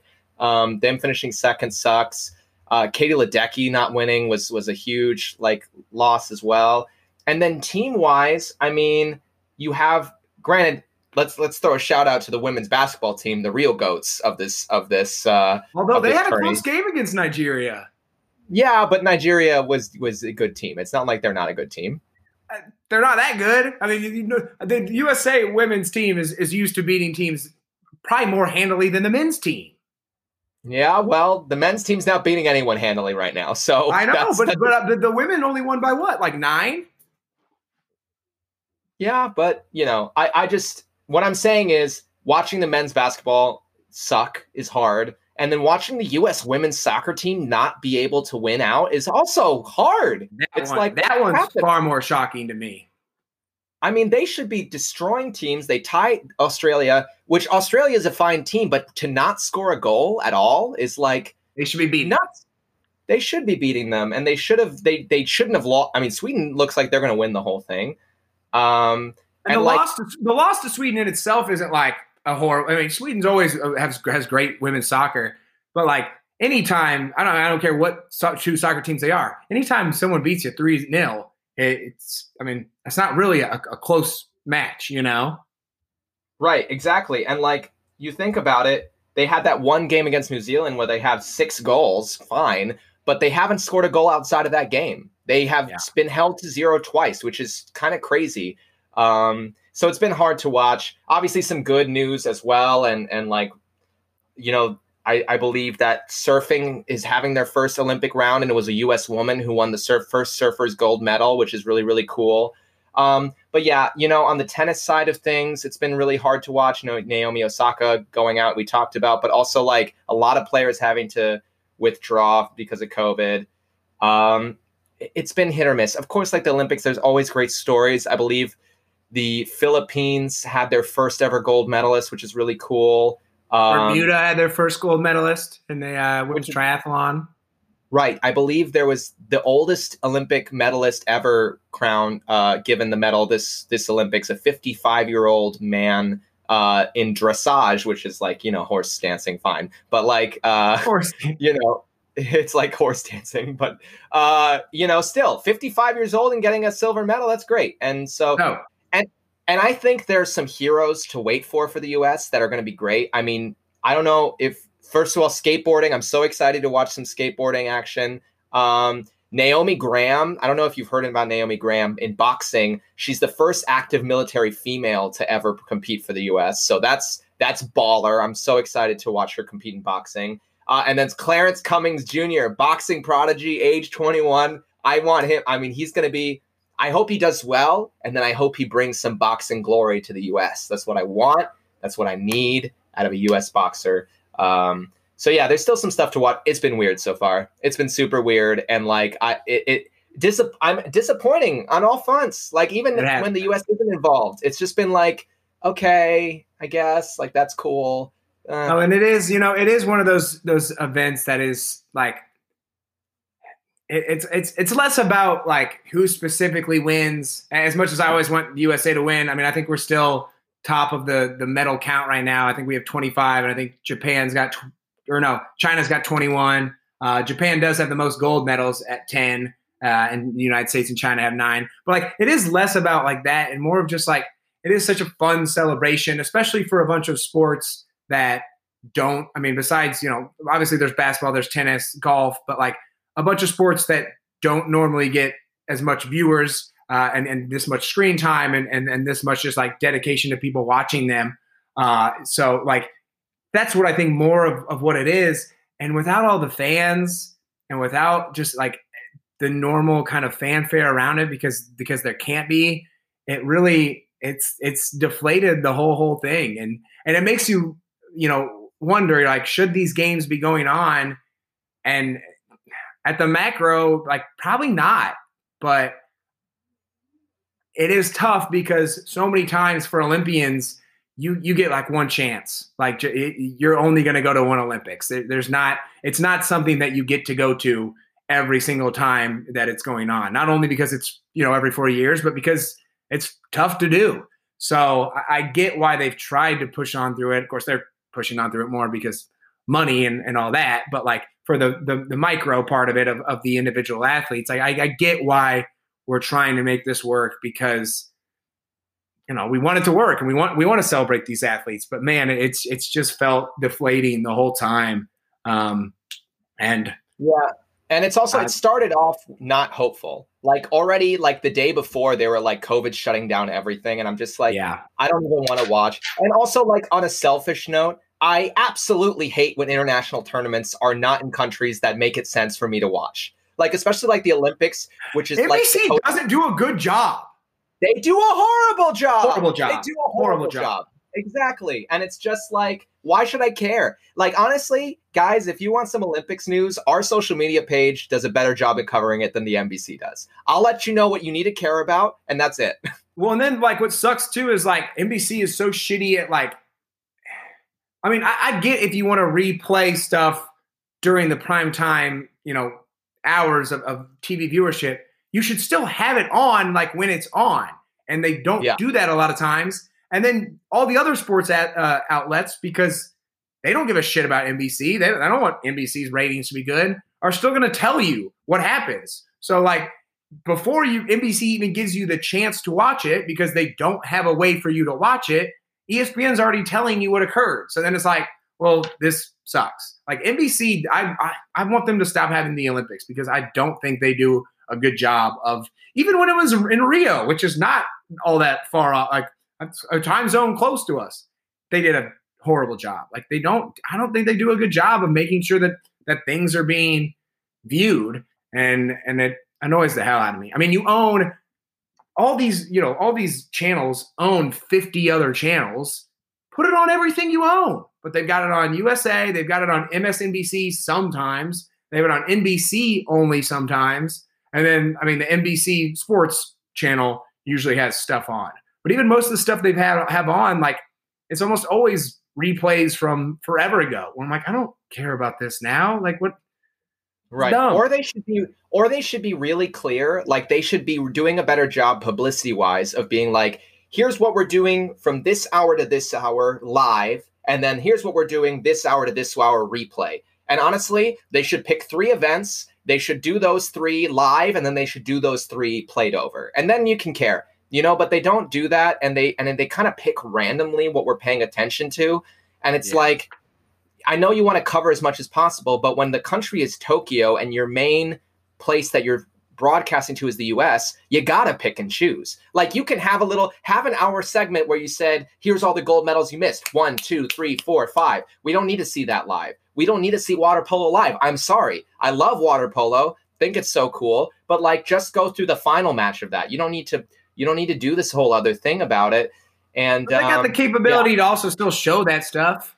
Like, even Peacock has like an Olympic thing where you can like pick the sport, but like the way they've done it on their stupid streaming thing doesn't even make sense. Like, you can't watch it when you would want to watch. Like, it makes no sense, and I'm not a fan of how they do it. We won't talk too much more about the Olympics, but Jan, I'd like to know, what are some of your favorite Olympic sports? Because it is such a conglomeration of sports we don't normally watch. Right. I mean, I love watching racing. I think track can definitely save this Olympics if you have some cool like runners like to root for. I love beach volleyball. So much fun to watch always. I love beach volleyball. And I actually like the 3v3 women's basketball setup. I think it's funny, and I just like, it's an interesting way to watch basketball be played. But yeah, but like, my number one is always going to be swimming. For the summer, it's about the swimmers, and like, especially like relay swimming is so exciting. And individual swimmers are so fun to root for, especially on the US side. So I'm going to say swimming is my favorite, but a lot of great things to watch. Yeah, I feel like the obvious are always track, swimming, and gymnastics, which are always so much fun to watch. But out of like the random ones to watch, I actually do kind of like watching water polo, and I kind of love watching handball.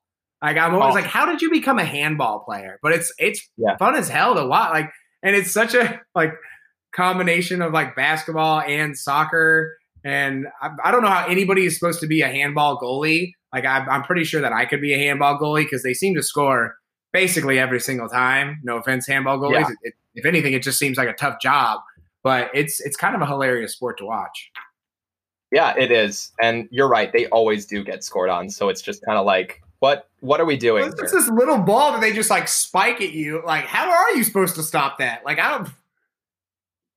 most impossible job in the world. Right. Germany's good at handball too. So actually, I'm going to watch more of that. I mean, they beat Argentina first game, lost to Spain by 1. I'm going to watch that. I think Germany, that's the sport that Germany can be good at because they usually kill at the handball. It's going to be Yannick's new passion. It's going to be my new passion. I'll tell you guys all about the handball. Don't you worry. You're going to know way too much about handball. We really like to cover all the sports. We're going to start just devoting an hour. There's got to be a professional handball league, right? Oh, Germany has one. Bayern Munich has a handball team. I was going to ask if Bayern Munich had a team, since I love how that's the case for like all European sports. Not all, but like for so many, it's like FC Barcelona, or I guess not FC Barcelona, but Barcelona. And then like they've got a basketball team. They've got everything. Like I love that.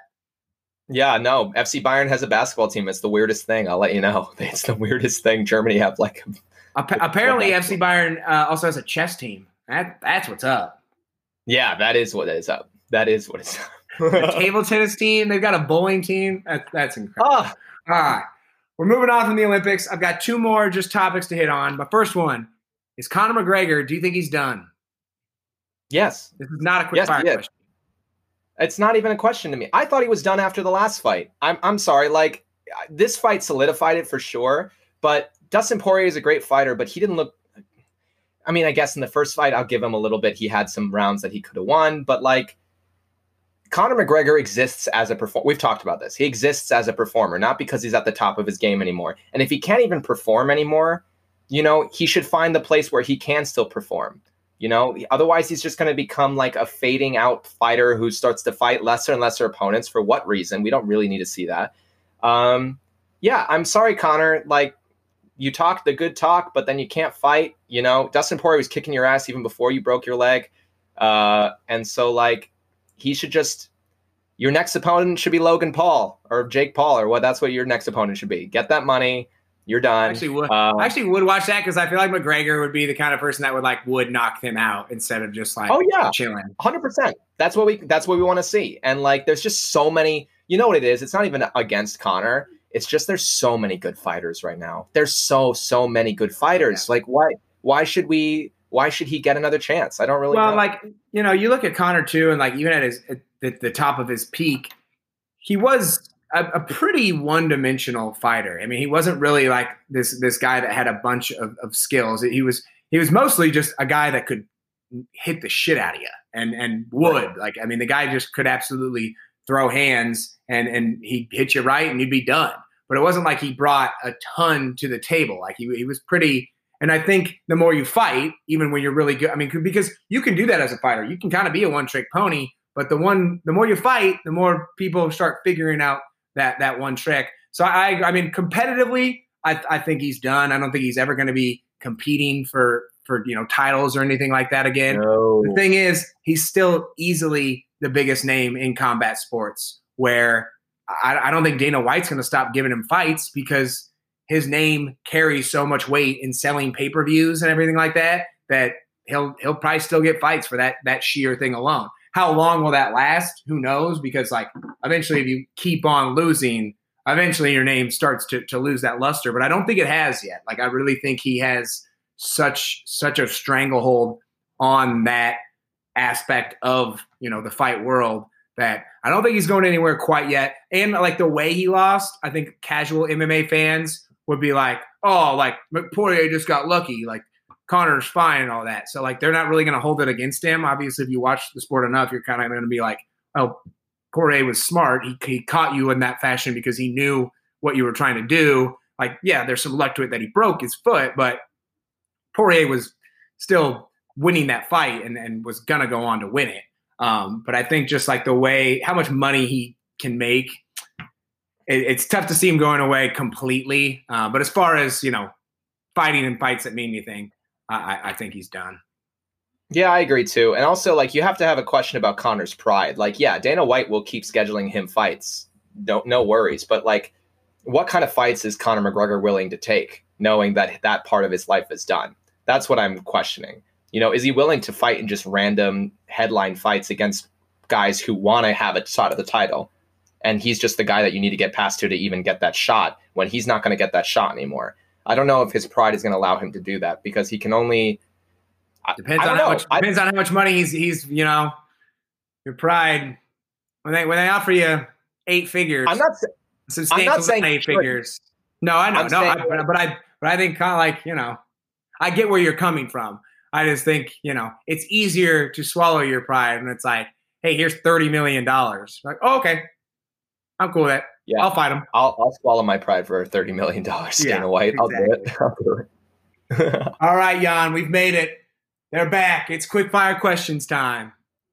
Let's do it. All righty. There were 5 rookie quarterbacks taken in the first round of this year's draft. How many of those 5 do you think will see playing time this season? Playing time this season. Well, Trevor Lawrence obviously in player time, so that's 1. And then Zach obviously Wilson will play for the Jets, so that's really number 2. So that's definitely 2.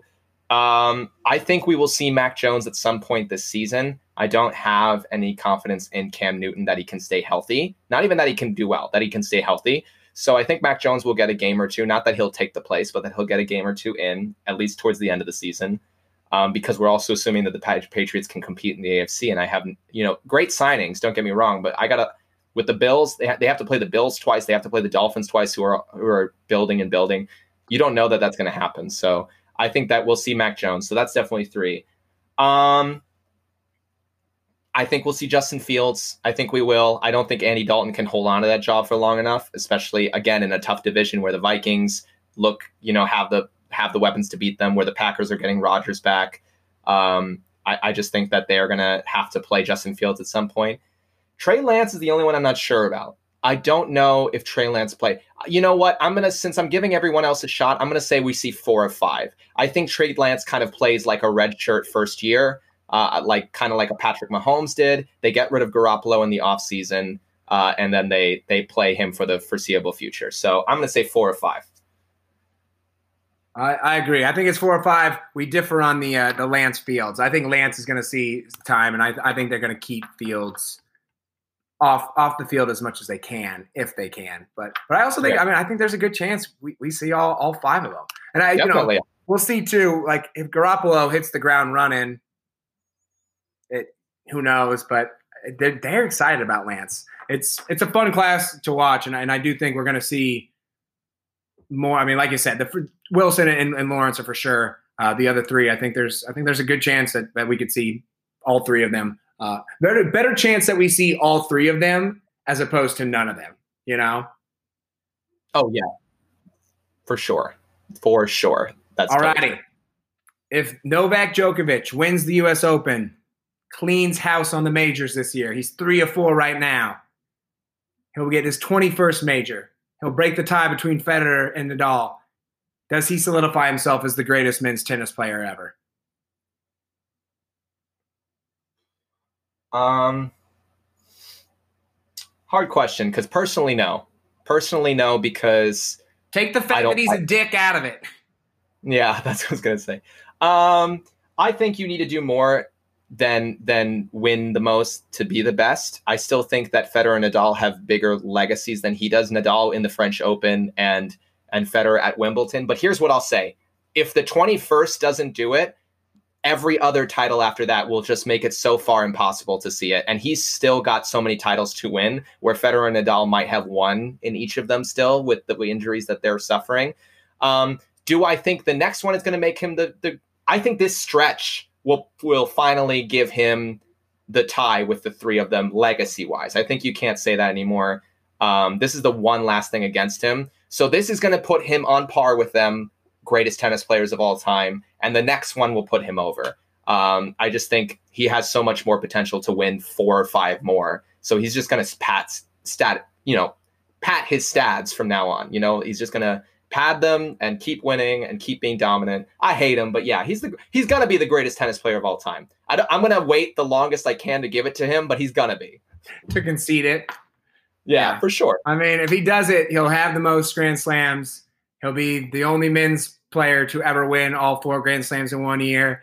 And honestly, part of the reason I give him the nod, even right now, I think over Nadal and Federer, he's the only one out of those three that's won multiple tournaments at each tournament. Obviously, Nadal has, you know, an insane amount of wins at the French Open, but that's such a massive, like, majority of his wins. He only has one Australian Open. Federer only has one French Open. So the fact that he got that second French Open this year for Djokovic and then could do, you know, all 4 Grand Slams, it's tough to argue against it. All right, last one. Argentina, Copa America winner. Italy, Euro winner. Who do you take in that matchup? Italy. I'm sorry, Argentina. You know, you got to play you only had to play Brazil. I'm sorry. Every other team in South America is a mess right now. And you have a great team. I think that you can do well. But Italy is such a more composed team and so understands their identity better, where I still think Argentina looks like a chicken with their head cut off sometimes. And granted, Italy doesn't have a Messi, but Italy has a lot of other pieces, and Italy had to do a lot more to get this championship. I'm happy for Messi. I'm glad he finally has a trophy to his name. It kind of gets that duck off his back. But if you're telling me who I think is going to lift the World Cup in 2 years, it's not going to be Argentina that I pick between those two. I don't think it's going to be either of those two. But if I have to pick, it's not going to be Argentina. It'll be Italy. Yeah, I think I probably lean with you there too. Messi, though, you know, he's the great equalizer of anything. It will be interesting to see. It will be interesting too to see how Argentina plays in that World Cup now that they've got. I mean, obviously the Copa America doesn't match up to the World Cup, but it's still a major tournament. Does getting Messi that one? Do they come into it with not only more confidence but also less like pressure of like, oh, we better make sure we get this done for Messi? It'll be interesting to see. All righty, you're off the hot seat. Thank you, guys, again for joining us. It's been so nice to be back doing this with my guy Jan. It's been an absolute blast. Each time we've stopped the recording, we've just been like, man, it's so much fun to be talking sports again. So it's so much fun to be doing this. Thank you for listening. We'll be back with you another week. Jan, what do you have for the beautiful people? You know, it's still, I hate to be saying this after 2.5 months. I was just going to say, I'm not going to tell you to wear a mask or get vaccinated because I'm not your fucking babysitter. And also, if you're waiting for a podcast to tell you to do it, then we've got bigger issues. Right. What I'm going to say is, if me or Jan telling you to do something is what changes your mind, then I don't know what the fuck's wrong with you. I agree. Don't take if our advice is the first you take, you're going to go down a weird path in your life. Right. So yeah, but forget the CDC. It's 2 beers, please, that I listen to. Right. Exactly. This is an NPR. No, but just continue to stay safe out there. Be vigilant. I'm not going to tell you what to do either. That's fair. And I will say one more thing. It is my goal for this season 2 to not call Matt by the name with which he does not like to be called. I'm going to try to hold it up. I think first episode I did it, so we're good. No buddies yet? No, none of them. I'm not even going to try to say the word as an example. I'm just not going to say it. So there you go. That's an admirable goal, and I'll tell you what, I'll appreciate it. Cheers, y'all.